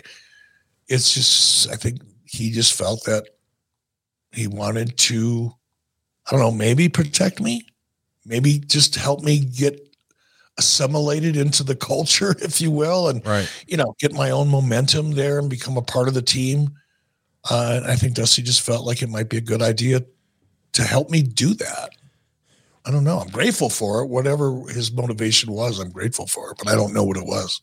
Your first piece of criticism that would be written about in the Observer came from Dave when he was critical of you calling a syndicated WCW main event show, which aired a Jushin Liger and Oz tag match against Scott Norton and Hiro Saito. And you continually referred to Saito as Hiro Tetsuki. And he would be critical and say, listen, most of the audience doesn't even know and won't know. But when you watch a college basketball game and maybe you don't know any of those kids' names, the announcers at least have enough respect for what they're calling to know their names. It is neither here nor there, but he follows up very quickly with a compliment. I guess there was a promo with Medusa that maybe got a little sideways. You were quick to think on your feet and sort of save that segment, and he was complimentary there. But I am curious, did you even know that this critical side of wrestling, that there were quote unquote wrestling critics and journalists or whatever you want to call it? I mean, this is a very inside. I know that sounds silly in the context of today because the internet is what it is, but once upon a time, this was almost an underground newsletter that wasn't necessarily mainstream. Like you had to know somebody who knew somebody who had one, sort of thing. Does any of that land on your radar where maybe guys are in the locker room and they're like, "Hey, new guy, look, you made the rag sheet," or whatever? No, I mean, I was aware of the dirt sheets. Wade Keller was based in Minneapolis. There you go. Yeah. Started about the same time as Dave Meltzer did, maybe a little bit after. So certainly I was aware, and I guess because of the way, I was brought up, again, AWA, right? I started to have the same views of people like Dave Meltzer, and at that point in time, Wade Keller, because Wade reported a lot like Meltzer did, a lot of speculation, a lot of rumors, fact, no sources. I mean, just stupid stuff. So I just had a general disdain for people in that business, much like Vern and Greg did. They looked down at people like that for exposing the business. Right. So that was my general impression. But it was Masa Saito that I misidentified. And what was really weird is Saito worked in the AWA for a long time before I got to work there. I was a fan of Saito's. I would remember distinctly him and Ken Patera, throwing him or getting allegedly throwing a boulder through a plate glass window at a McDonald's and going to jail for it. I had interviewed Masa Saito once I got into the AWA, eventually when he got out of jail and he was working for Vern. So how that happened, I don't know. I don't know if I was reading a format sheet and not paying attention to what was going on in post-production or what. But and how, you know, Vern was not viewing those favorably. And of course, the big news that it's going to shock the wrestling world is when Jim Herd is out. This is one of those landmark moments in WCW history. Ding dong, the witch is dead and all that good stuff, because boy, he had his enemies. And I don't think that history's been fair to him. I mean, he did a lot. There were some good things that he did that happened on his watch. We would first see the whole Steamboat Flair trilogy on his watch, Vader coming into WCW on his watch, the Steiners becoming what they became on his watch, Terry Funk's return on his watch. There's some really good stuff that happens there, including some corporate sponsorships that wrestling has chased ever since and never got. A sneaker deal over in the corner posts. They were wrapped in Coors, like a major beer sponsor, a sneaker sponsorship. Those are things that didn't happen before or after Jim Herd, but still he's out now, and he was a polarizing figure and not well liked in the quote unquote locker rooms and with the quote unquote boys in the back. But he is the guy who gave you this big paying gig. So I'm sure when you hear the news, you've got to be thinking, oh shit, that ain't good. What's your immediate reaction when you hear Jim Herd's out? I was there that day. I was there. I think I was in post-production that day. So I'm guessing it happened on a Tuesday, maybe a Wednesday, but probably a Tuesday. And I immediately, the minute I heard, I was down in the production facility. And when I heard, I immediately went up to the office, or I was going up to the office because I wanted to thank Jim. You know, I didn't know. I didn't know. I wasn't involved in I didn't know anything when it came to politics, office politics. I didn't, as I said, stayed away from it. Didn't want to hear about it. Leave the room if others were chatting. So I was ignorant, literally, in terms of what was going on behind the scenes. So when I got the call, said, "Hey, did you hear? Herd's been fired." I go, "Fuck, I got to go say thank you." And I dropped what I was doing, and I walked out of. I remember walking out of the production facility, and I was going to go to the escalator. And as I was heading to the escalators, Jim Herd was coming down the escalator, and he was making a beeline. He wasn't going to take any pictures for posterity, right? He was moving, and I was across the atrium, and I don't want to say I sprinted, but I picked up the pace quite a bit because I wanted to thank him. And I caught him just as he was at the doors, you know, going out to the parking area. And he was upset, you know, I thanked him. It was a brief conversation, took about a minute or so, but I wanted to make sure he knew how much him hiring me meant to me and to my family. And there was no way I was going to let him leave the building without telling him that. And I did. And he had tears in his eyes, not because of what I said. He was already kind of, he wasn't crying. I don't want to make it sound like he was bawling, but he was upset. And he acknowledged what I said. It wasn't like a conversation. I did the talking. I thanked him in a sincere way. He acknowledged, said thank you, shook my hand, and walked out the door. That was it. It's always fascinating to hear the different stories that surround Jim Herd, but what do you remember about the way everyone else responded to that? Is it just in your mind, chaos, business as usual? Could you tell that there was some opportunity? I mean, here's what I mean. You wrote in your book, I don't want to characterize all these people as sharks, but I think anyone who had any sort of political stroke within Turner Broadcasting at the time had a self-serving interest, whether it was Jim Ross, Tony Schiavone, Dusty Rhodes, or the Sharon Sadellos of the world. Kip Fry was naive about the wrestling business and easily swayed on decisions. He didn't have a real clear-cut vision for how to turn the company around, so the Sharks tried to manipulate him to fulfill their own self-serving agenda. Initially, I think Kip made a good impact. He increased management's communication with the talent on creative decisions, for example. But within 60 or 90 days, he was overwhelmed by forces he didn't understand and shown the door. This is a pretty tumultuous time here, you know, and I'm sure part of you is thinking, ooh, I don't want to go back to heating my house with kerosene. I need this to stick around. But you do see some of the political maneuvering, and one of them is your quote unquote mentor, the guy who brought you in under his wing, Dusty Rhodes. And well, two others were guys that you were hired to make their lives miserable and just lay out sort of the lay of the land and try to take yourself back and remember what in the heck you were thinking in this time. By the time this happened, I had been around WCW for a period of, I don't know how long it was, a year, whenever it was, 8 months.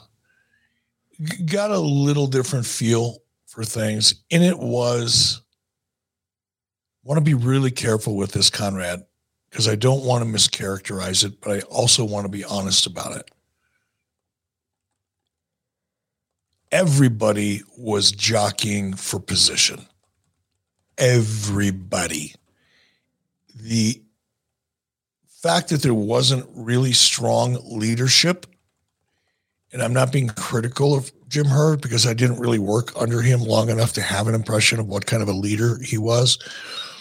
But my sense was there were a lot of people that were really happy he was gone. In fact, I didn't hear anybody that, expressed disappointment. Not everybody was cheering, but there were those who were. But it's like it opened the door for an already politically semi-toxic culture to rise up and look for ways to take advantage of the situation. That's a really good way of saying that. I heard conversations, and I'm not even going to mention the names because the names aren't really important, but people who I was somewhat close to and did spend quite a bit of time with. And again, I tried to be neutral, right? I tried to stay Switzerland on politics because I thought that was the best way to survive. As Larry Zbyszko told me when I first got there, just keep your head down, kid, do your work, and you've got a job for life. Right. So I took that advice and to heart. But over periods of time, I could be with one person who was a senior management person. And once I'd been around there long enough, they were comfortable making certain statements in front of me about other senior management. And then I'd find myself having a beer with or being around in proximity to that same person, and he's burying this person. And that kind of toxicity was everywhere. It was a very, very politically charged environment. I think probably because it was a new company. When it's had by Crockett Promotions out of bankruptcy, 1988, launched WCW, I think, in 1989. I'm sure somebody's going to tell me how wrong I am, but whatever. You get the idea. 90, 91, I'm hired in 91. The company's 12 or 18 months old for all intents and purposes. By the time Herd gets lost, what is it, 2 years old, 2.5 years old? So, that's still kind of young for a company.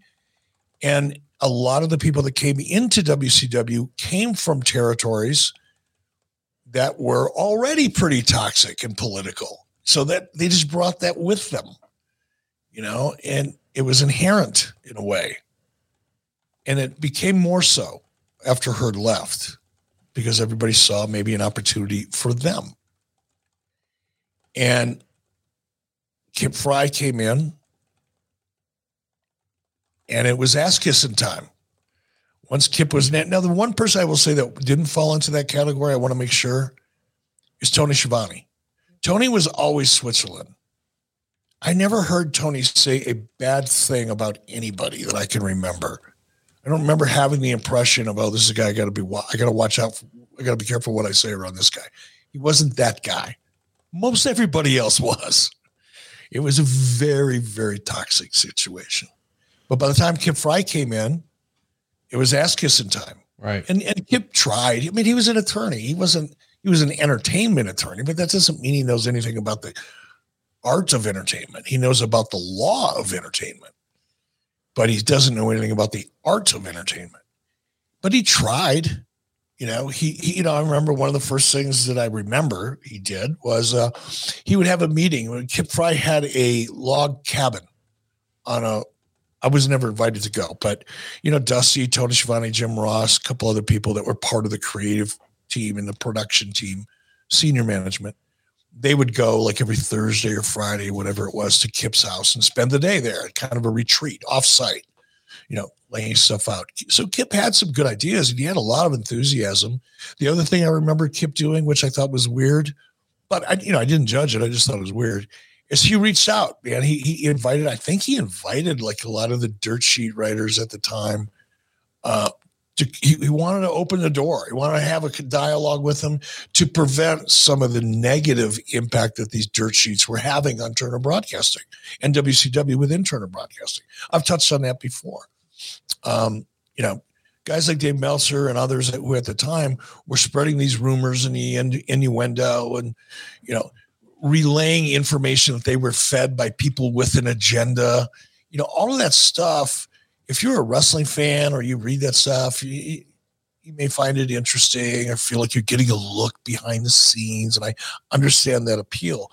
But what fans don't understand is sometimes those rumors and incorrect information, stating rumors as fact, affects people.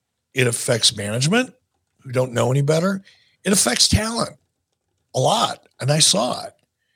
And I think one of the things that Kip did was try to fix that by inviting the Wade Kellers and whoever else he invited to come and basically it wasn't a press conference because it wasn't meant to be taped or anything, or presented as a live format like Tony Khan does now or Triple H does occasionally.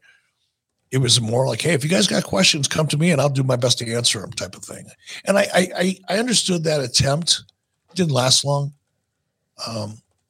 But he tried. Look, Kip tried. He had the best intentions. He wasn't cut out for that job. Well, I'll tell you what, you knew you were cut out for any job. You knew you were ready to take on all challengers. I know you were confident because you had that killer head of hair. You've talked about it a lot. Yes, Mrs. B deserves her props, but let's not discount the hair either, Daddy. And you don't have to choose between better hair growth and your health. There is a holistic solution for men that promotes both healthier hair and whole body wellness.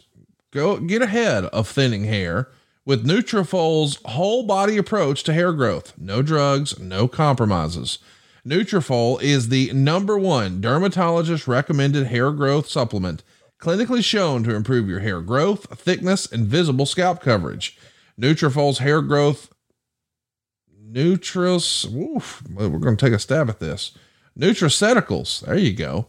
Nutraceuticals. There we go. Nutraceuticals. See, why don't we just tag you in? Go beyond genetics to multi-target the root causes of thinning, including stress, hormones, nutrition, metabolism, aging, and your lifestyle through whole body health.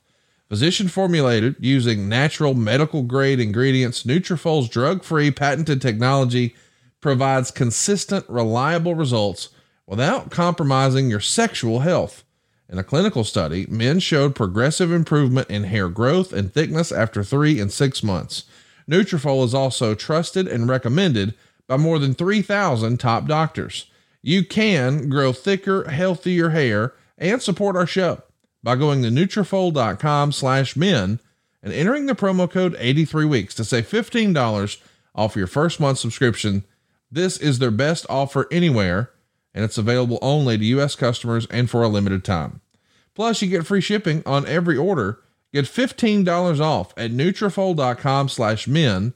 That's spelled Nutrafol.com/men. And the promo code is 83weeks. And I know that this is something that we joke about here, that, a lot of your success was your great hair, but I do think that a lot of folks maybe struggle with their confidence because it's something that they're not in control of, but they can have a little more control with Nutrafol. Isn't that right, Eric? It is. And I have fun. What's up, everyone? It's Reality Steve, your number one source for all things Bachelor Nation and reality TV. Every day, I'm giving you the behind-the-scenes juice and your info on all your Bachelor Nation stories, and also interviewing some of your favorite reality stars. My name has been synonymous with spoilers, but I'm so much more than that. Give me a listen. The Reality Steve Podcast, part of the Believe Network. Just search BLEAV on YouTube or wherever you listen. Making fun of my hair and bragging about my hair because I had a lot to brag about. But the truth is, when we're not having fun, self-confidence is everything. And if having a fuller head of hair gives you that just a little bit of extra confidence going into a meeting, a relationship, whatever, by all means, why wouldn't you do that? Why wouldn't you? You want to look your best. It's just part of life, right? Is the impressions you make on people. And if you have the ability to give yourself a thicker, healthier, younger looking head of hair, why the hell not? I mean, why not? And I joke about it, but I got hired because I look like a local weatherman. I just had that weatherman look. Yeah. And a lot of that had to do with my hair. It looked like I put it on in the morning when I got up. It was just like perfect. Of course, I used a lot of hairspray and stuff, so it wouldn't move. But I'm kind of joking about having a good head of hair is what got me my career, but I'm kind of not. So give it a shot. You never know. Give it a shot. Indeed. Look at that hair. Look at that hair. It's crazy. Come on now. That's awesome hair. Nutrafol is physician formulated to be 100% drug free. They use natural medical grade botanicals in consistently effective dosages to help you get the most reliable results. Now, healthier hair growth takes time. You'll begin to experience thicker, stronger, faster growing hair in 3 to 6 months. So get started right now. Visit Nutrafol.com. Take their hair wellness quiz for personalized product recommendations that are unique to your hair's needs. And why not save some money, man? It's Nutrafol.com/men, promo code 83 weeks, Nutrafol.com/men. And the promo code is 83 weeks. So let's keep it rolling here. And let's talk a little bit about the next big move. Of course, we know Kip Fry's not long for this world. Bill Watts is coming into the company. And boy, there's, you talk about controversial figures. We talked about Jim Herd before. Bill Watts had a bit of a reputation. Is it one you had heard about beforehand, or what was your expectation when you first heard the news that Bill was coming in? I remember exactly where I was. I don't remember the room number of which room I was in, but again, I was at the Omni Center. I was in the hotel, probably waiting to go down when my scheduled time was ready. But I got a phone call, telling me about Bill Watts, and I didn't know Bill Watts. I never heard anything about Bill Watts. Zero impression. So I called Vern Gagne. I said, "Hey, Vern, what do I need to know about Bill Watts?" And Vern put Bill over. Now they were the same, they came from the same era, kind of. They had the same belief system, the same, I think, antagonistic view of Vince McMahon by virtue of the fact that Vince basically crushed all the territories. So they had a lot in common. And, they're hard-nosed, stubborn, old-school wrestlers. So Vern put him over. And Vern said, he'll shoot straight with you. He'll look you in the eye. He won't bullshit you. He's tough, but he's fair. I think is pretty much what Vern said to me. I went, okay, I could deal with tough and fair. That doesn't bother me. So that was it. And I took that and brought it with me to my first couple of interactions with Bill Watts. First of all, he was my boss, so I owed him that respect regardless of whether I thought he was a good guy or not. He was my boss. He effectively signed my paychecks, not literally, but effectively. So I was all in. And it wasn't until couple of months went by that I went, I don't think so. You wrote, don't necessarily. I was going to call Vern and say, Vern, I don't know, man. If we're talking about the same guy, is there a Bill Watts Jr. I need to know about, or another Bill Watts? Because this guy's kind of a dick. But I didn't. I kept my mouth shut. You wrote in your book that you think the Bill Watts era was the darkest, most miserable time in the company's history, and that his impact was devastating. You still feel that way? Can you expand on that? I mean, it's been talked about by me and others enough.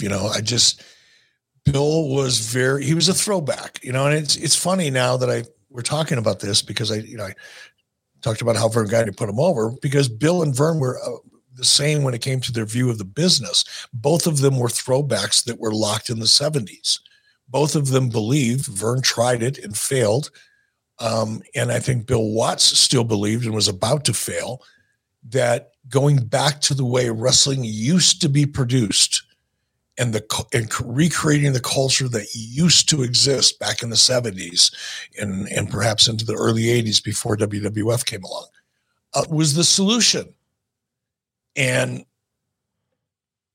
examples. Bill Watts was part of this, I understand, but Bill Watts was like, no, man, here's what we're going to do. We're not lighting the audience. I don't want to see the audience. All I want to see are the wrestlers in the ring. So shut all the lights off in the venue. I don't want to see anybody. I don't want to see anybody at ringside. Well, that's exaggeration. I don't want to see people beyond the fifth row, for example. And the rest of it should all be black. And there should be that old fashioned big light that just lights up the ring and nothing else around it. Like wrestling used to be done back in the 60s in a studio. And I was like, well, that's not going to work. You've got WWE over here, and it's like a Hollywood production, and you're turning off all the lights so nobody can see anything.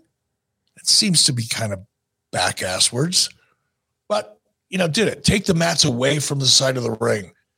So it's actually dangerous if somebody goes out on the floor. No, dude, it is actually dangerous. That doesn't make any sense. And now, in retrospect, 2020 hindsight, I kind of understand now what Bill was trying to do, but the way he went about doing it was just wrong. And it wasn't what the product needed. The product needed to be updated to be competitive, not thrown back to 1977. So I immediately started going, no. This isn't, no. But, I'm a third string announcer. What do I care? I'm just going to do my work. But inside, I was like, this is stupid. This doesn't make sense.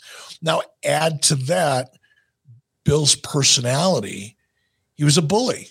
He tried to intimidate. He loved intimidating people. And I'm sure he was good at it. I'm sure a lot of people were intimidated by him. I wasn't. I just thought he was a big bucket-headed bully. Seen him before. Not impressed. But I watched the way he treated, especially wrestling talent. I think he resented talent in a way. Wow. At least some of them. Not all of them. He had his favorites, trust me. But his general attitude towards talent was pretty negative. And there were certain talents that he just liked to screw with. And I was like, man, why?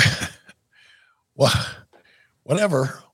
But because of his personality and the way he treated people, I mean, right off the bat, he started cutting talent contracts, trying to save money by paying people less.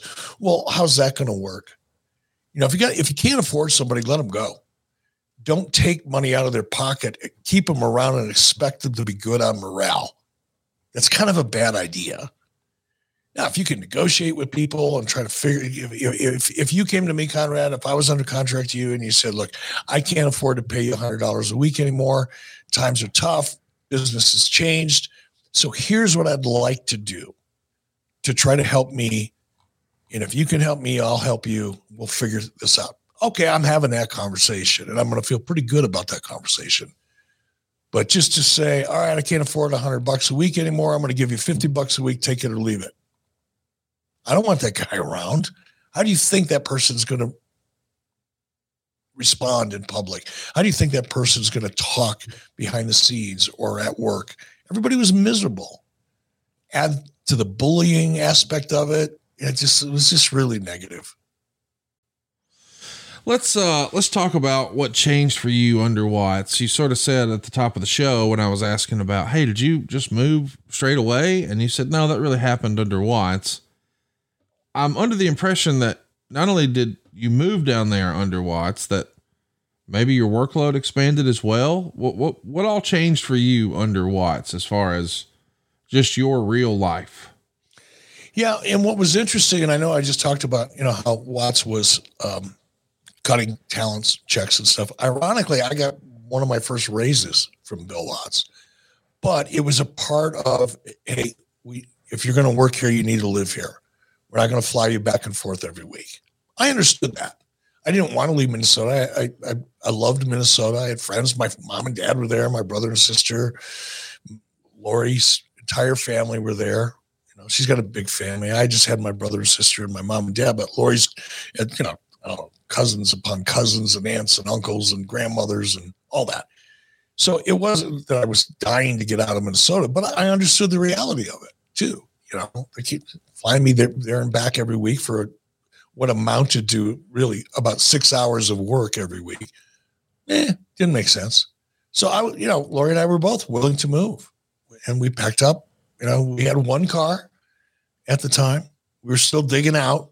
We had about a year to dig out from the hole we had gotten into working for the AWA.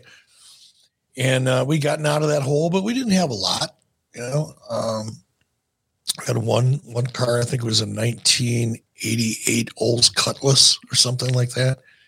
But Turner moved us down. They paid for our moving, which was really nice because that was a big move. We didn't have a lot, but it's Minnesota to Atlanta. Paid for our move, and we had saved up enough money to put a down payment on a house. Michelle, Dusty's wife, was a real estate agent, had recently sold a house to Diamond Dallas Page. So when Dusty found out I was moving, he had Michelle give us a call, and I liked Michelle a lot. So did Lori.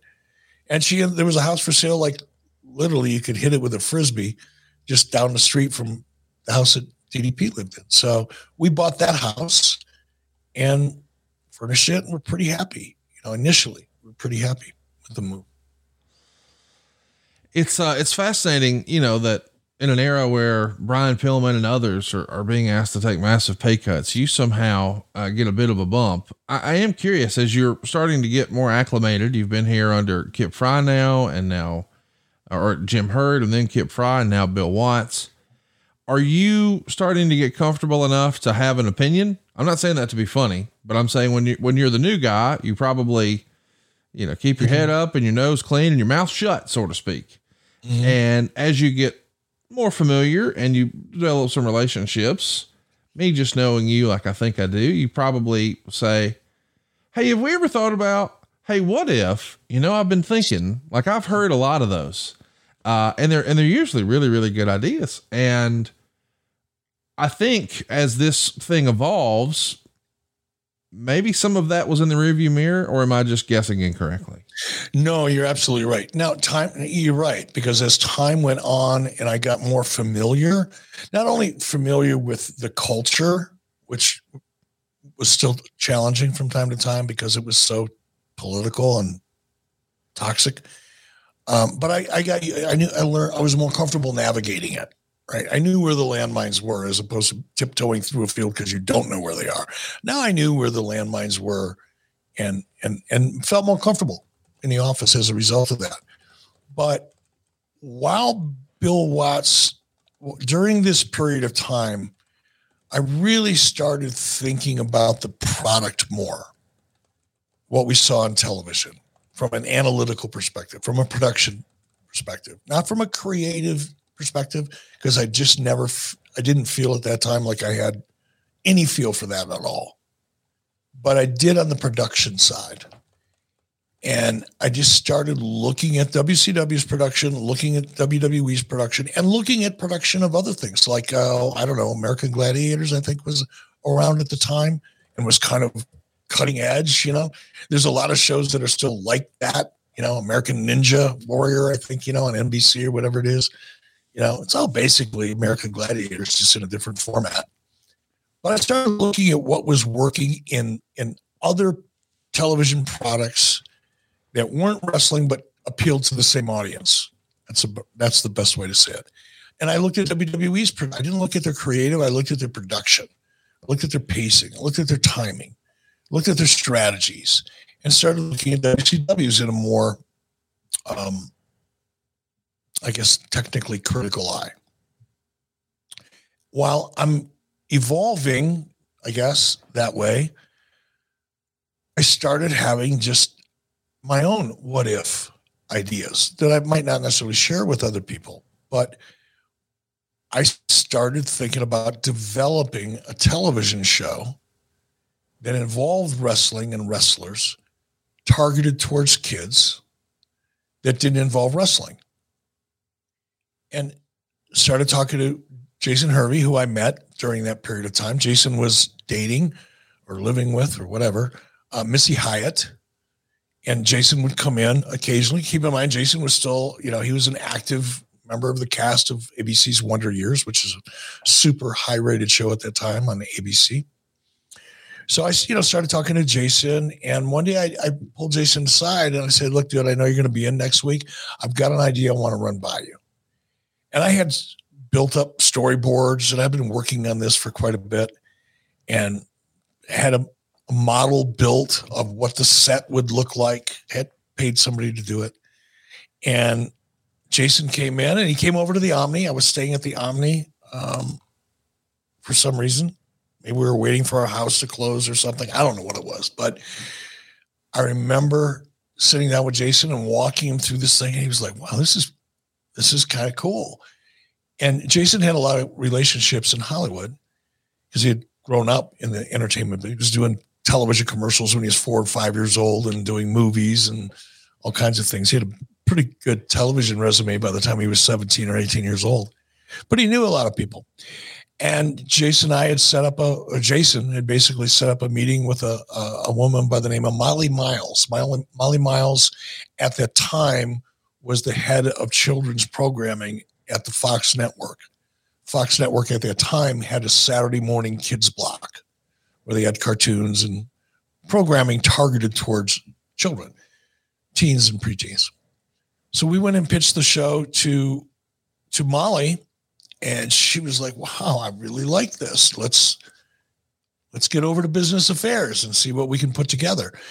And that, what I described to you probably took place. There was a meeting with Molly, and then a week or 2 weeks went by, phone calls, da-da-da. So it wasn't like all at one point in time I went from here's a pitch to, okay, let's do this. But during that period of time, that couple of weeks from the time we met with Molly to the time I was back in Atlanta, now I'm back in the Bill Watts world again. And I'm going, this world is now for me. It's too negative. People are miserable. It was just awful. And there was no hope. I didn't believe that the Bill Watts approach to fixing WCW had an Ice Cube's chance in hell of surviving, because I had lived through it with the AWA. Listening to Bill talk about WCW was a lot like listening to Vern trying to decide how he was going to fix AWA. They both had the same point of view. And I didn't believe it was ever going to work. And it got to the point where being around it wasn't fun for me anymore. I still needed the money. Well, I was making good money. It was probably, I think at that point I was making $125,000 a year was my next check or my next contract. So I was making good money, but not like talent money. I wasn't making $500,000 and $600,000 or $750,000 a year. I wasn't making FU money at that time. But I said, this is not for me. I can't, it's not a positive thing. Can't do it. So I had made up my mind then. I told Laura, I said, I'm just going to ride this out. I'm going to let my contract expire, because I think I only had like a 1-year deal or a 2-year deal. And I'm going to let my contract expire, and then I'm out of here. We were going to move to LA. I was going to take my shot in Los Angeles, developing and producing television outside of wrestling. And Bill Watts eventually got fired, and I threw my hat in the ring. And let's talk about that, because when Bill Watts gets fired, there's been a lot of discussion about who should have been the next guy. And depending on who you believe, there were a few different folks who, as you said, threw their hat in the ring And from what I understand, it came down to maybe not just a resume, but more of a business plan. What is your vision? What would you do with WCW? And I've heard over the years that Jim Ross, Tony Schiavone, yourself, folks like that were asked or pursued the opportunity to put themselves out there. Now, I've never heard this from your version of things. When you hear that Bill Watts is out, obviously there's a huge sigh of relief across the locker room, and maybe even yourself, like, okay, maybe there's some positive change coming, because it certainly felt like it was on a downward spiral. Who puts out there, we got to figure out who the next boss is going to be, and we want to know who's interested in that. How does that become an opportunity where you feel like I can throw my hat in the ring? What's that process like? Again, you have to kind of understand where my head was at. In my mind, I was already gone. I had already committed to myself and my wife, my kids, that I was going to leave WCW. I was happy that Bill was gone, but it didn't change my immediate plans. I knew that I wanted to do more in television than just be an announcer. And there's nothing wrong with being an announcer, by the way. I don't want it to come off that way.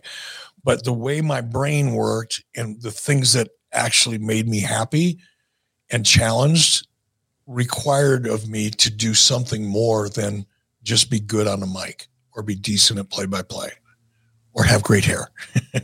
So I was already kind of gone. And then Bill Shaw, when Watts was fired, and again, I don't want to spend a lot of time beating up on Bill Watts, and everybody knows the story, right? No need to go into it again. But when Watts was fired, Ted Turner assigned Bill Shaw to run WCW. Bill Shaw was the vice president of human resources. Now, just like Kip Fry, who was an entertainment lawyer, was tagged in to oversee WCW, and that made no sense. Bill Shaw was the vice president of human resources for all of Turner Broadcasting, like all of it, every division. That's a big freaking job. But Bill was really good at it, like really good at it. And Bill and Ted had a very, very good relationship. And if you think about it, I didn't think about it at the time, but you think about it because of the nature, particularly in some of the things that Bill Watts did to get himself fired, human resources was what WCW really needed more than anything else, because it was internally as a company. And even at that time, culture has changed a lot. Human resources within big corporations has changed a lot since this time or that time. But WCW really needed a strong HR person, because that was fundamentally one of WCW's biggest issues as an operating division of Turner Broadcasting. It was a mess. And Bill was assigned to fix it. So the first thing that right after, it could have been the same day, maybe the next day, Bill Shaw called a meeting for all of the WCW employees, everybody, except for talent. And he basically laid it down and said, this was, we're coming off a bad, pretty high profile, racially charged statements that were made. Hank Aaron got involved. It was ugly. And Bill came down and laid down the law. He was pretty firm. He didn't threaten anybody. He wasn't trying to intimidate anybody. That wasn't Bill's style. But Bill said, look, here's the situation. Ted wants this company to be successful.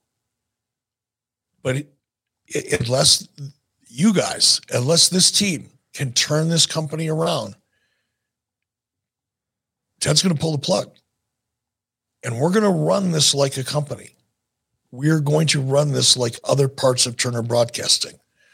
Because at the time, WCW was kind of like an island unto itself within Turner. Nobody really wanted to interface with WCW in terms of the other divisions of Turner. It really was the redheaded stepchild. It was like, yeah, we have that, but let's pretend we don't. I don't know why that redheaded stepchild thing. That's a bad thing to say. There's a lot of people with red hair that probably walking around and go, God, do people really feel that way about me? I don't mean to imply that, but we were part of the family, but everybody in the family other than us didn't want us to be. And it was apparent. We knew that. You could feel it. Right. And when Bill came down and said, you are going to operate like the rest of this company, and you're going to turn this around, and we're going to pull the plug. And then he said, and here's one of the things we're going to do. We are going to hire. I remember this is the thing that Bill said that made me go, oh, maybe I'll stick around a little longer. He said, this WCW, yes, it involves professional wrestling, but it is a television company. It produces television for Turner Broadcasting, which is a television company. And that's how we're going to operate. Okay, well, that at least makes sense. And then he said, we're going to hire an executive producer. And that executive producer is going to come in and make our product at least competitive. And when he said that, I went, that's interesting. They're going to hire an executive producer. And then he opened up the door and he said, you want to throw your name in the hat? If anybody in this room wants to throw their name in the hat, throw your name in the hat. We're going to be going outside of WCW as well. We're going to be going outside of Turner Broadcasting, looking for someone that could come in and make this television product competitive. And we're not bringing any more wrestling people to try to figure that out. We're going to bring in TV people. Now that excited me. That was a suggestion of a change in direction that I'm sure some people, the wrestling people probably didn't get too excited about, but I was, because it indicated a change in the right direction. And when he opened the door, I said, if you want to throw your name in, if you're in this room, you want to throw your name in the hat, by all means. I went home after that, feeling pretty good. And I said to Lori, I said, I was ready to pack my bags. I was already looking at apartments in Los Angeles and planning ahead and all that. And right. Getting excited about that. I thought why not? And maybe. And Lori said, absolutely, why not? Why would you not do that? It's what you want to do anyway. And you've got some, background there and they know who you are. What's the worst that can happen? Worst that'll happen is I'm going to go do what I was going to do anyway. Got nothing to lose. Screw it. So I threw my name in the hat. And it wasn't like overnight. It was a series of interviews. I think I probably had 3 different interviews. With Bill Shaw. Okay. And each one got a little more interesting. And at one point in one of those, and it might have been one of the early, I think it was probably the second meeting, Bill said, okay, what would you do different? Right. First meeting was kind of a get to know you thing. Where'd you come from? Why are you here? How'd you end up here? What's your background? Simple stuff. By the second meeting, it was more specific. All right, well, what would you do differently? What does WCW need to do that it currently isn't doing to be more competitive? And I had spent, I don't know how much money I spent, a couple grand probably, on this big storyboard and a model of the set and that I used to pitch to Molly Miles at Fox. And I had that at home. So I thought, I'm going to bring this to the meeting, because the idea that I pitched to Molly was, it was kind of like, I don't know, called Kids Team Challenge, but basically it was pairing a young kid up with a wrestler to compete against other kids and other wrestlers. And it was never going to get physical. It was just fun, like kind of junior American, athletic games competition for kids with wrestlers as their mentors or coaches is essentially what the idea was. And I thought, well, I'm just going to bring all this in and say, see, this is an example of how you can extend your brand into another audience that you don't already have to try to build a bridge and connect to that audience. And I took out my storyboards. Here's an example of, this could be a WCW project. At that point, it could have been, right? It wasn't initially created to be, but at that point it could have been. And I told Bill, Fox is sitting on this. It's, in development, which is another story. And I think Bill looked at that, and I don't know that he was impressed. You know, hopefully someday you'll interview Bill. I know that we tried to get that done and just schedules didn't match up, but stay tuned. Yeah, I think Bill looked at that and went, okay, well, I may not want to do that, but I like the thinking is the impression that I got. There was a lot of enthusiasm for, I think, more the way I presented the idea than the actual idea itself. And the psychology behind the idea. And I ended up getting the gig. As a result of that, I got the job because I was preparing to leave. I was making sure that if I was going to leave this gig that I could find another one.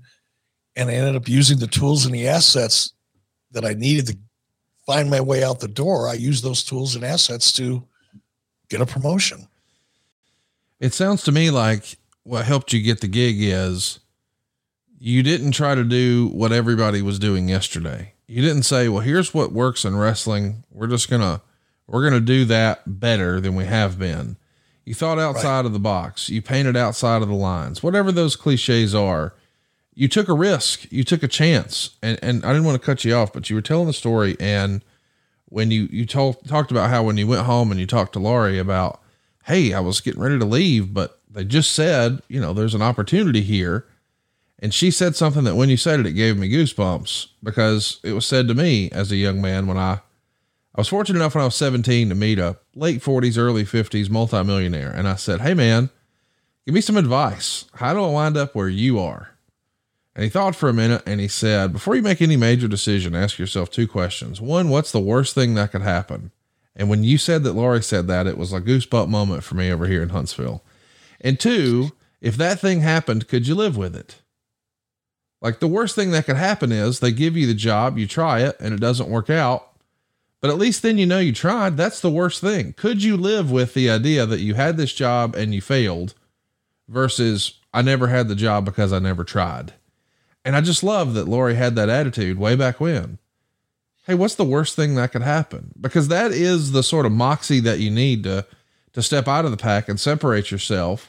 And there's been stories from both Jim Ross and certainly Tony Schiavone. He's talked about it on our podcast on Wednesdays, What Happened When, that he put together a plan. He was asked to put together, not necessarily a resume, but put it in writing. What would you like to see happen with WCW? And what would you do if you were allowed to run the company? And he wasn't sure he wanted to do it. He wasn't sure that, oh, I don't know that I can do that. I don't know that I should do that. Why me? And you said, why not me? Let's take a risk. Let's take a chance. And I don't know what JR presented, but I imagine, and everyone listening to this probably knows that JR is a traditionalist, and JR probably thought, well, we need to do what Cowboy did, but maybe not as heavy handed. Let's get back to our roots. Let's do more basic wrestling. JR's big on steak. You were big on sizzle. You were down to take risks and roll the dice and not just do what we've always done. And I think that's the reason you were successful. I really do. I really do think that's the reason you said, yeah, why can't we sign Hulk Hogan? Yeah, why can't we go live and head to head with Monday Night Raw? Why can't we? And it worked. I just love this episode and I love this story. And of course, we know the news comes out. Meltzer would write on the morning of February 10th, and in a meeting of WCW department heads on the 12th, it was announced that Ole Anderson would take Watt's position and Eric Bischoff was named executive producer of all WCW television. The aftermath. What was that date again? February 10th and 12th. February 10th and 12th. Where was Ric Flair at February 10th and 12th? Ric Flair was coming back to the WCW from the WWF. He had just lost a loser leaves town match at the end of January on Monday Night Raw. But he's still going to finish out and do some house show dates to fulfill his commitments. But even when he comes back, I guess it's part of the agreement that he can't wrestle on TV for X number of months. So he comes back and has to deal with Ole Anderson. And Ole says something along the lines of, hey, what good to me are you with you just losing on TV here? So, yeah. And I know we're taking a little bit of a detour here, but did Rick had Rick had much working experience with Ole? Was there a pre-existing relationship between Ole and Rick? Yes, they were all horsemen way back when, and Ole was in charge, of course, booking Georgia Championship Wrestling, and Ole did not like Ric Flair. Okay, so that, again, some of that toxic waste that people drag around with him was right there waiting for Rick when he got back. Ole has done interviews in years since where he said, I hated that fucking kid, and that's the reason I wanted him to be champion, so he'd get the fuck out of here. He thought the only way to have a good match was you had to have a long match, and he'd go out there and have the same goddamn match every night for 60 minutes. I heard that. So I heard that from Ole so many times. We're ready to go home. Get out of here. So let's get back to the Observer report. The aftermath of the announcement of the company restructuring on February 2nd and the resignation of Bill Watts leaves the WCW company headed by Bill Shaw as president, Bob Dew as executive vice president, and the 4 department heads: Sharon Sadello, pay-per-view; Bischoff, television; Anderson, house shows and wrestling personnel; and Rob Garner, syndication. This is a big moment. Obviously, wrestling is going to change forever here, but you don't quite yet have your hands on the wheel completely. How was it sort of working with Sadello and Anderson and Dew and Shaw and Garner? Because this is not quite yet the Eric Bischoff show. No, it wasn't at all. And I think that's a misconception that people have, and it's a natural one because, the way WCW was structured at that point in time was a little confusing. Didn't really make a lot of sense, to be honest. But eventually it, kind of worked itself out. But, Rob Garner I think he was vice president of syndication, and also worked with ad sales, Turner Ad Sales, which was based in New York, because those two departments, they're kind of go hand in hand. And I was already very social with Rob. I started in syndication and sponsorship sales and things like that. So that was probably one of the elements of the business, of the wrestling business, that at that time I knew best, because I did it for a while and fairly successfully, relatively speaking. So it was easy for me to have, fun, positive business conversations with Rob. So I had a great relationship with Rob. Sharon, I didn't have a bad relationship with Sharon Sadello. I didn't have any relationship with her. Sharon she's very bright. She's a very intelligent woman. I think she graduated Syracuse University and been in marketing for a while. But she was a very quiet person. She's very reserved and kind of kept to herself. But she was also, in her own way, kind of an A personality when it came to her job and her work. But I didn't really have a relationship with her. Ole, there was a long time when I got along with Ole. Ole and I used to joke around all the time. He's Minnesota. I was from Minnesota. He knew I used to wrestle in high school and after high school and college and all that. And, we'd be down in the production studio and looking at cuts and edits and things like that. And he'd grab me and, we'd be wrestling around the control room. And, I got along with Ole fine. I understood his sense of humor and I kind of dug it.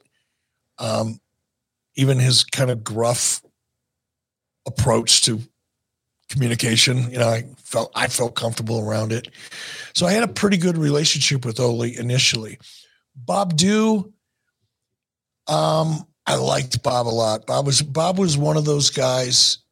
You could not like Bob Dew. He was just one of those guys that you walked into his office and said, "Hey, how are you?" He was happy to see you. He was genuine. He was outgoing. Bob Dew oversaw the Omni for Turner. That was his job before he got put into WCW. And I guess it kind of made sense on paper. Okay, this is a touring company. We do live events in venues. Why not have a venue guy on that side of the business? So I get along with Bob fine. He was a fun person to be around initially. And, my world, I was in charge of television, but I wasn't in charge of talent. I wasn't in charge of creative.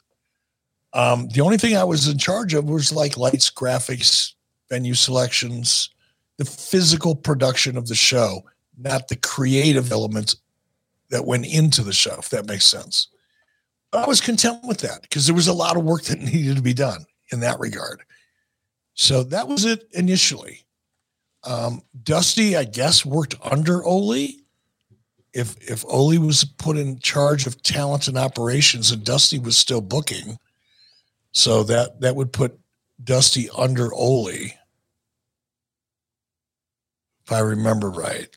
So yeah, that was, and I got along with everybody initially. It wasn't until afterwards that, things started falling apart a little bit. Well, we got to talk about the uncomfortableness now here for a moment. Jim Ross wanted this job. You got it.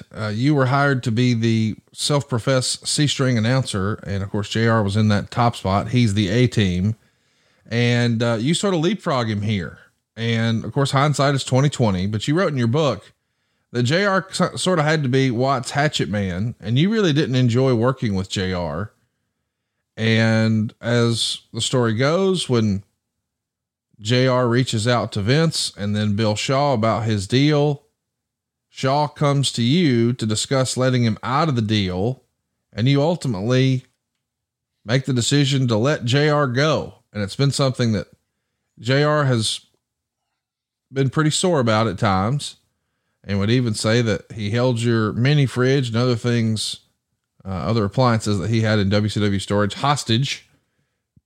This is, unfortunate. What do you remember about the JR departure? Look, for better or worse, JR believed in Bill Watts, and they had a long-standing relationship. JR probably owed a good part of his success and career to Bill Watts. JR, I think, I never talked to him about this, but I'm guessing JR felt about Bill Watts much like I felt and still feel about Verne Gagne. Somebody gives you that opportunity that changes your life forever, or gives you an opportunity that has a dramatic impact on your life in a positive way. How are you not loyal to that person, even through their faults?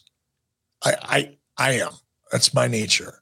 And I would imagine Jim's much the same way. Plus, Jim had a lot of the same perspectives and points of view creatively and how wrestling should be run as Bill Watts. Certainly Jim had his own as well, but there's a lot more in common with Bill Watts than with me, for example, or others. That was part of it. The other part of it was because they were so joined at the hip, because of their previous relationship that everybody knew about, because of Jim's support for Watts in WCW during a time when supporting Bill Watts within Turner Broadcasting was not a healthy career choice. But Jim was already there. Jim tied himself very closely to Bill Watts, and it worked until it didn't. And once Bill Watts got fired, in my opinion, so I never talked to Bill Shaw about this or anybody else. And I didn't even know for sure that Jim was trying to get the job as executive. I didn't find that out until well afterwards. Same with Tony. I didn't know Tony was trying to get the job. But I think Jim was guilty by association. I think, when the shit hit the fan with Watts, Jim was standing right there to get splattered with it first. And that probably had a lot more to do with why he didn't get hired than anything else. In a lot of ways, Jim had not in a lot of ways, in almost every way, Jim had much more experience than I did, even in television. Jim was a very detailed producer. Jim was a really good producer, still is, when he wants to be, or given the opportunity to be. But television is nothing more than a combination of a lot of really good details. And Jim was a very detail-oriented person. He was very detail-oriented in his play-by-play. You sit down and watch Jim, because Jim worked with me when I first got there. Said, okay, kiddo, this is how I do it. And you sit down and you look at a format that Jim Ross was sitting down to call, whether it was live or tape. Man, it was very complete. He knew when he was going to pitch the WCW magazine. He knew when he was going to pitch a pay-per-view.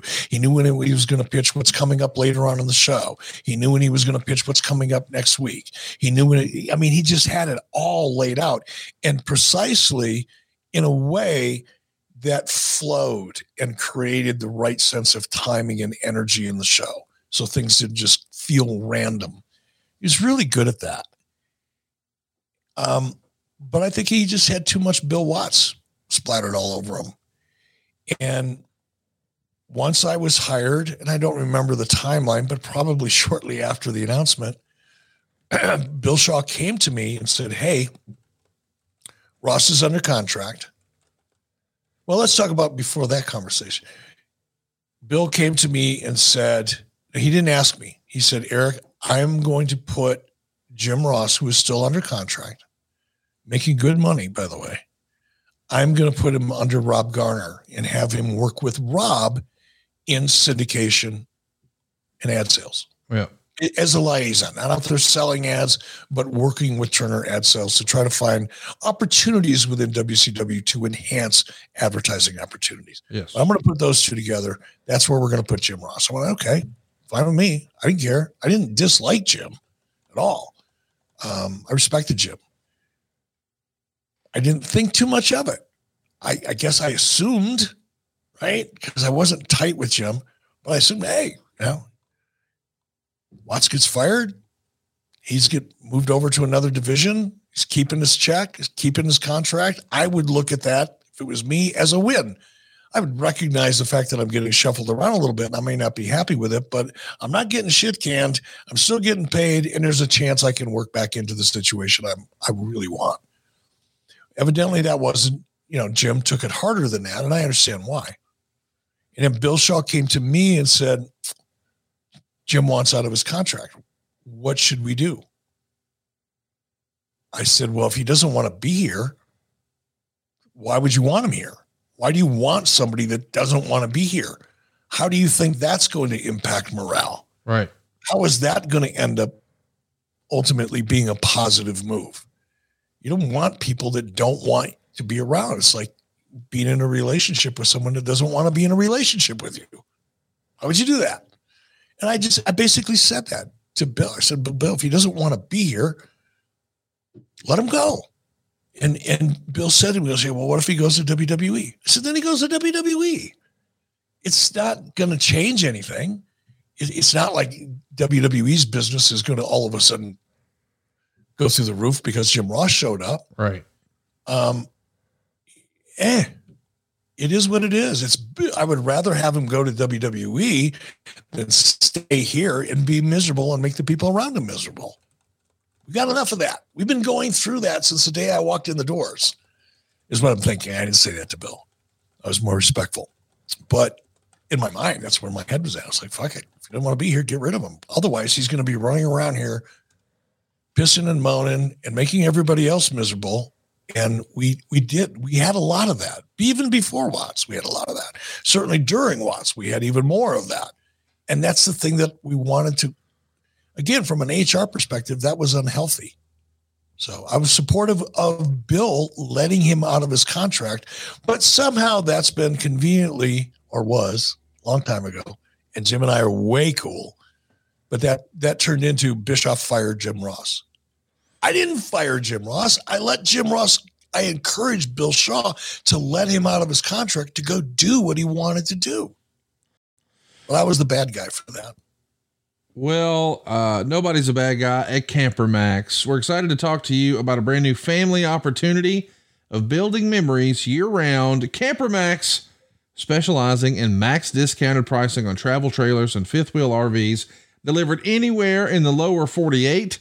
That's right. You can shop for your next opportunity from your office, your cell phone, or even your couch. Man, isn't it time you get out there and start enjoying the RVing lifestyle? Well, click or call and find out how easy it is with Camper Max. Now, how easy is it? Well, the Camper Max discount will fit any budget. They offer easy financing with extended terms. It really is just too easy. Campermax.com. That's CAMPERMAXX.com. Campermax with 2 X's.com, or give them a shout. 256-320-7033. They are the home of the Max discount. It's ran and owned and operated by my longtime, great, close personal friend, Mr. Rod Wagner, who even Eric Bischoff has met before. And if you've heard of us taking a big bus or an RV to this event or that event, Rod made it happen for us, and he'll make it happen for you. And if you're looking to purchase a motorhome, hang in there. My buddy Rod is working on that now. And I think he can even help you get out of your existing one. That's right. Camper Max, based in Alabama, can serve the entire 48. They will deliver it to you. They'll even pick up your old one. Get you some of that. Doesn't get any easier than Camper Max. See what they got and see how easy it can be for you when you work with great folks at Camper Max. CamperMaxx.com, or give them a shout. 256-320-7033. And you just want to be sure to mention my name. If you'll just say Conrad sent me, they're going to give you that friend of a friend deal. You don't want to miss that. It's CamperMax.com, and be sure to mention my name, Conrad, and they're going to get you taken care of. It's too bad we didn't have Camper Max way back then for JR. So you could have sent him packing, but at least he would have got a good deal. And we could have put his like little refrigerator and all that shit. We could have put it right in his Camper Max. Bam. And we could have just hooked it up to the back of whatever he was driving. I think he had a Lexus or something at that time. He could have just Beverly Hillbillied his way up to Connecticut like I did back in 2019 and been a happy camper. Literally a happy camper. Literally CamperMax.com. Shout out to those folks. Let's talk about what could have been. We know you're going to get your hands on the gig, and your first order, as you just admitted here in a loud and clear voice, I couldn't wait to fire Jim Ross. I mean, that's exactly what you said. If anyone was listening, they heard that come through loud and clear. But you know what, Conrad, I should, and I don't know where you're going with this, but I just want to be clear. I was an advocate for taking Jim off of play-by-play. You thought I did feel sounded too regional. Sounded too regional. That was a big part of it. But the other part of it was, to me, it's like, okay, we have a chance now to wipe the slate clean. To hit reset. I get it. Yes. And I thought, if we want to change the perception of WCW, because the perception of WCW is that we were the number 2 wrestling company in the world. We might as well have been number 222 in terms of actuals, revenue, attendance, all that, right? So I looked at it as an opportunity to do 2 things. One is, let's, in a dramatic way that the audience is going to recognize immediately, let's change the look and feel of our show. And that sometimes includes changing announcers. Doesn't mean they're not good announcers. Just means you need to freshen something up and make people go, oh, that's different. Let me check this out. It's a little thing. But I did believe that WCW was perceived by the advertising community, the business of the wrestling business. We were to them number 2. You know, wrestling fans say, oh, they're the number 2 wrestling company in the world. That sounds really good. In the business to business community, we might as well have been number 222. And that's what we had to change. Right. And we did feel too regional, because we were, for all intents and purposes, we were a Southeastern regional promotion. Yes, it was available in California. Yes, you could, some people in other states could find it. Wasn't saying it didn't exist, but its predominant footprint, people, the audience that watched it, was predominantly in the Southeast and the Southeast. And I wanted to change that and get a less distinctively a WCW voice attached to it. Now, yes, Ross did have that kind of Southern Oklahoma accent, and yes, that is something I wanted to change. But it, in all likelihood, I would have brought Ross back at some point in time in that role. But at that point in time, I felt like we needed to make that change. But that had nothing to do with firing him. Let's talk a little bit about what could have been. You know, I love to take a look back and say the hypotheticals and the what ifs and all that jazz. And I talked to David Crockett a lot this past year, the last 2 years rather. 2 years ago, Tony Schiavone and I just went episodically through Jim Crockett Promotions weekly television for a whole year. And then of course this year I spent a lot of time with him working on our big event in Nashville over the summer. And so we've become pretty good friends, and he was pretty candid in having a conversation with me once about the time when Bill Watts has shown the door and WCW's looking for new leadership. Allegedly, there's a conversation where I think a lot of people assume it's going to be David Crockett and Keith Mitchell as potential new leaders of the outfit and operation, because they understood television and wrestling and all that jazz. Of course, Keith had cut his teeth out at World Class and was really an innovator in a big way, and was the apple of the wrestling business eye when it came to the way wrestling was presented on television. he brought that expertise to WCW, and then, well, we know he was with AEW and et cetera, et cetera, et cetera. David Crockett, though, is a guy who, you know, is wrestling family business of sorts. And I think Mr. Shaw was pretty upfront with David and saying, love to have you, have a lot of confidence in you, believe in you, but your last name's Crockett. So that's going to be tough. What do you think wrestling would have looked like had you not got the opportunity to lead it and perhaps Keith Mitchell got it? Because Keith Mitchell is a guy that is universally loved and respected, but he's always kind of been the behind the scenes guy. But anybody who works with him talks about what a genius he was. And I can't help but wonder, what would that have looked like, at least in your opinion? I too have a ton of respect for Keith. Always have had a ton of respect for Keith. Probably more so now or over the last 10 years than even before.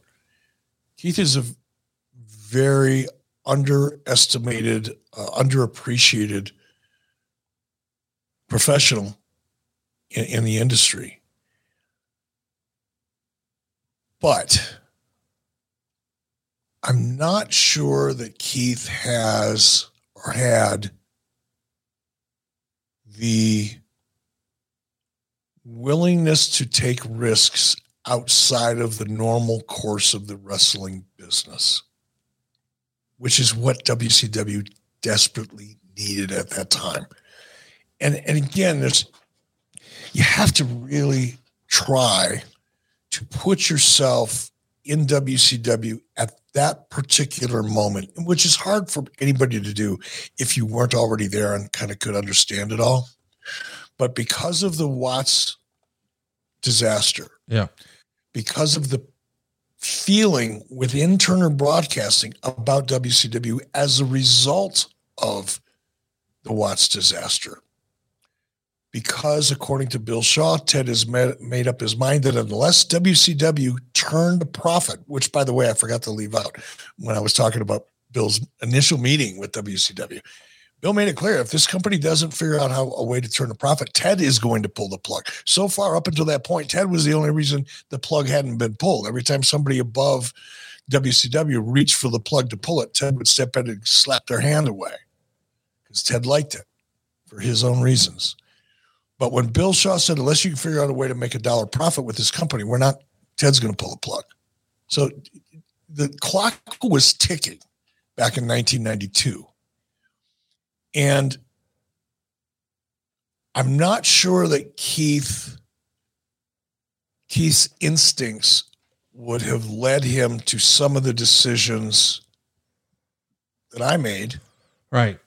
What's the first one? Going to Disney MGM Studios. That was not consistent with anybody's ideas who was in the wrestling business. What do you mean you want to produce a wrestling show in front of a fake crowd in a soundstage? Are you nuts? The only person that didn't think I was nuts was Dusty and David Crockett, by the way. Very supportive.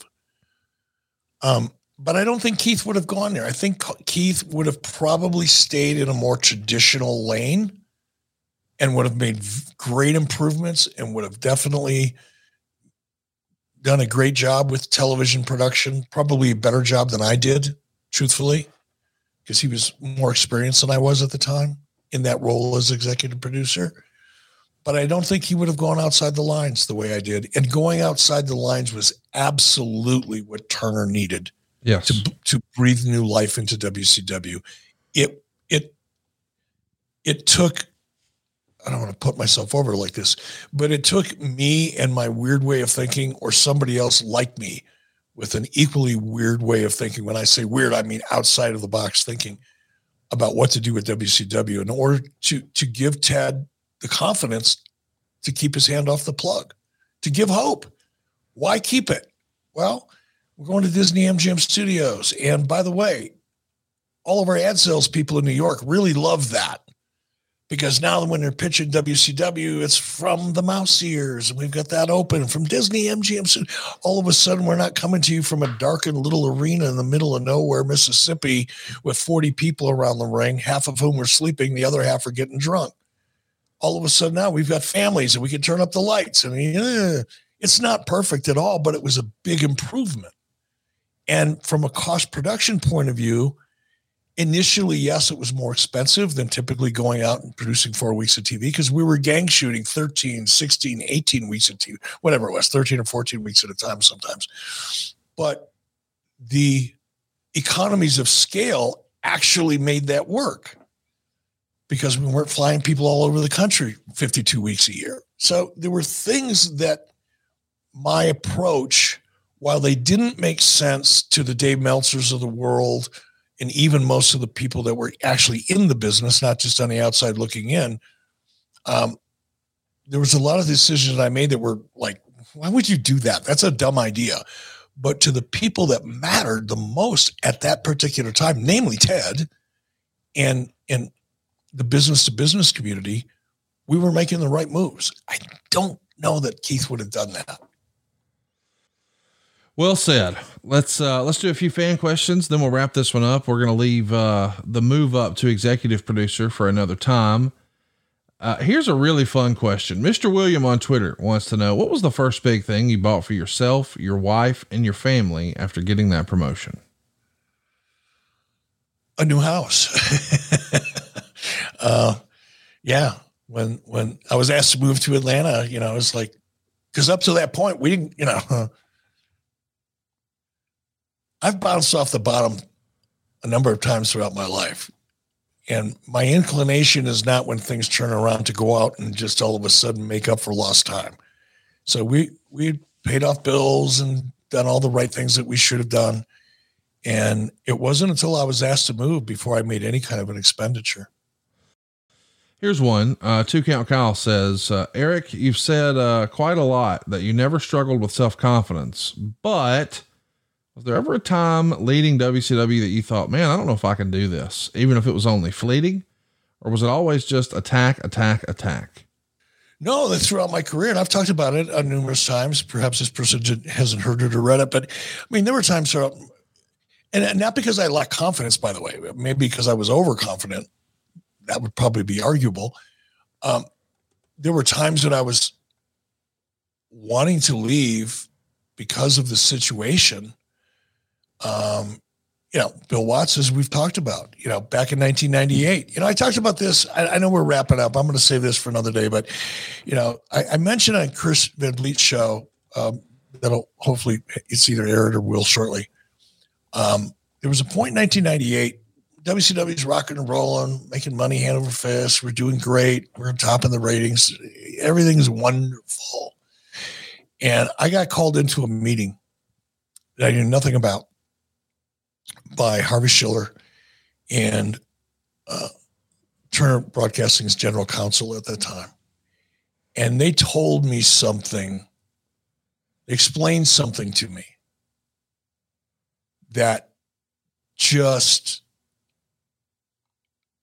it took a big chunk of my soul and hit me hard, not like depressed and sad, but it radically changed my relationship with Turner Broadcasting, not just with WCW, but with Turner Broadcasting.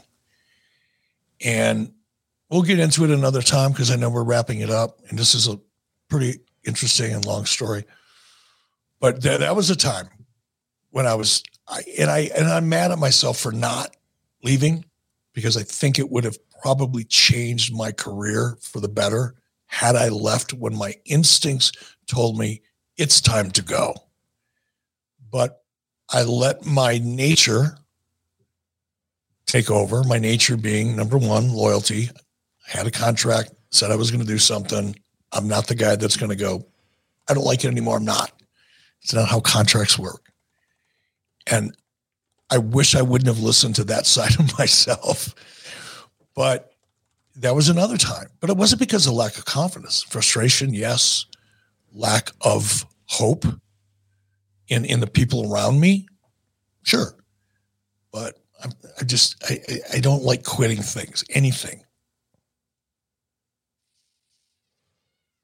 Great episode today. Greatly appreciate all your candor and being so open and discussing sort of the nitty gritty of things that we've never talked about before. But before we get out of here, and boy, I hate to end on this, but you brought it up, so I feel like I got to circle back because we did get a question about it.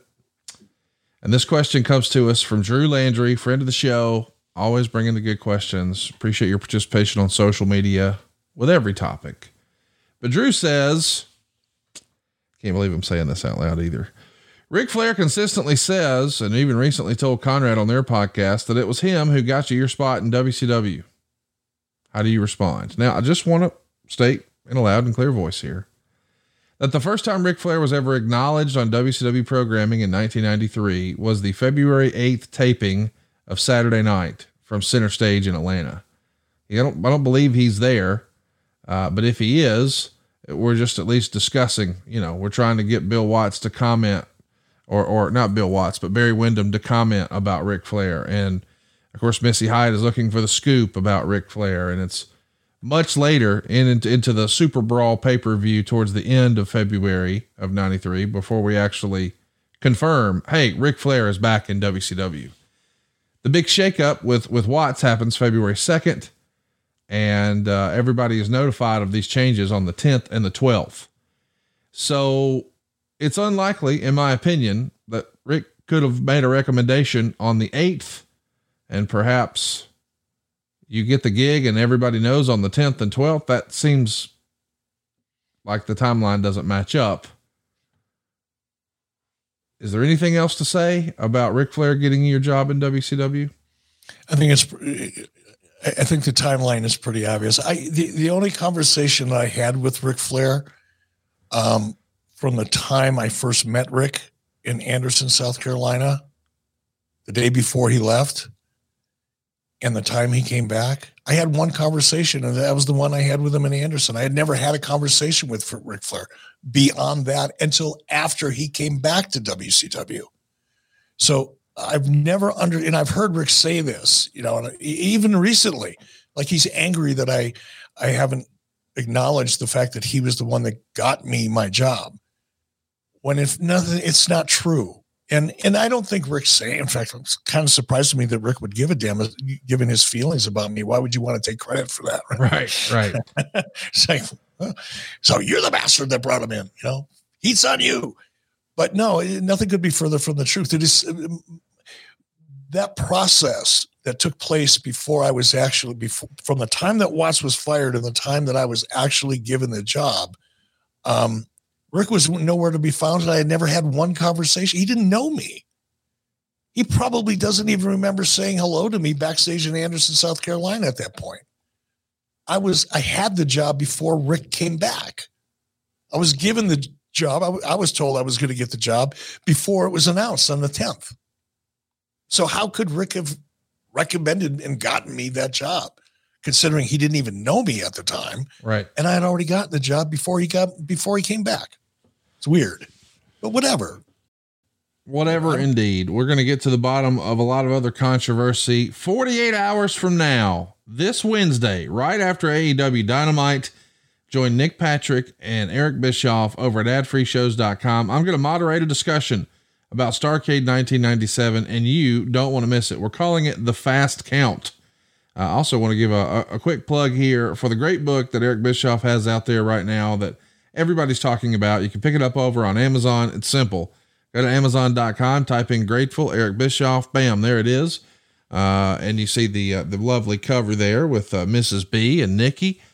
It's the book that I've given a lot over the holiday season, and I have yet to hear one negative review. Even if you check out the reviews over on Amazon, it's like 85% 5 stars. Folks dig it. You will too. I greatly appreciate your support here on the show. If you haven't already, hit the subscribe button. You're going to get blessed with little bonus episodes of Strictly Business every single week. Throw us a like, leave us a 5-star if you think we've earned it. We'd appreciate it. And we'd love to have your interaction on Twitter. He is at eBischoff. I am at Hey, it's Conrad. And our show is on Twitter, Instagram, and Facebook at 83 Weeks. But perhaps the best way to introduce the wrestling fan in your life to our show is on our YouTube. It's 83 Weeks on YouTube.com. Just type that into your browser, 83 Weeks on YouTube.com, and hit the subscribe button. You're going to see some new stuff popping up in the new year that's exclusive to YouTube. You don't want to miss it. 83 Weeks on YouTube.com is where you can find it. Be sure to not only hit the subscribe button, but hit the notifications bell. And I hope that folks are paying attention today, and maybe they're going to get out of their comfort zone and they're going to say, hey, why not? And what's the worst thing that could happen? Let's try. That's the story of Eric Bischoff. And I appreciate the time today, man. This has been a fun year doing this show with you, and I can't wait for a big 2023 together. Thank you, Conrad. I love doing the show with you. I've grown to have nothing but love and respect for you and May and the rest of your family, who I've gotten to know over the course of this year in particular. You guys have helped me out. You know, the show has helped me out, not only financially, but just having the ability to have these conversations in a fun and positive way has made a big difference in my life. And I also want to thank the entire team. I suck at this sometimes, but you guys have worked so hard to help promote the book and things that you said. You know, we have these bonuses at the end of each chapter in the book. It's a QR code. And if you go, it's the first book I think that's ever been published that has this. How about that? Yeah. But you go to the QR code and there's exclusive video content interviews with people who are a discussion point within the previous chapter. It's a very cool thing. And I went through it for the first time just the other day. You know, I read the book, but I for whatever reason, I hesitated to look at those interviews because I don't know. It's sometimes awkward when I hear people say positive things. Maybe I've gotten so used to hearing negative things, it's sometimes hard for me to hear things that are positive. But the things that you said and Lex Luger and Amanda, the young lady that I met at the Sting Hulk Hogan Comic-Con panel, just so many good things. And none of that would be happening if it wasn't for you and the entire team, Podcast Heat, ad-free shows. So thank you. Thank you, man. And thanks, Steve Kaufman, for helping run our show and producing our show today. And this has been a fun show, man. I hate that this is our last one of 2022, but don't worry. We'll be back next week with a brand new year and a brand new episode of 83 Weeks with Eric Bischoff. John brings his skewed sense of humor. Jeff brings tips to cut strokes off your next round. Together, it's those weekend golf guys. They'll pay a lot of money to PXG and Titleist and Callaway and on and on and on, right? How many yards do you think you're going to pick up with that extra driver? I think I can get an extra 5 to 10. What if I give you 15 to 20? You pay me more. Jeff Smith teaches on the sliding scale. Those Weekend Golf Guys, the podcast, part of the Believe Network. Just search BLEAV on YouTube or wherever you listen.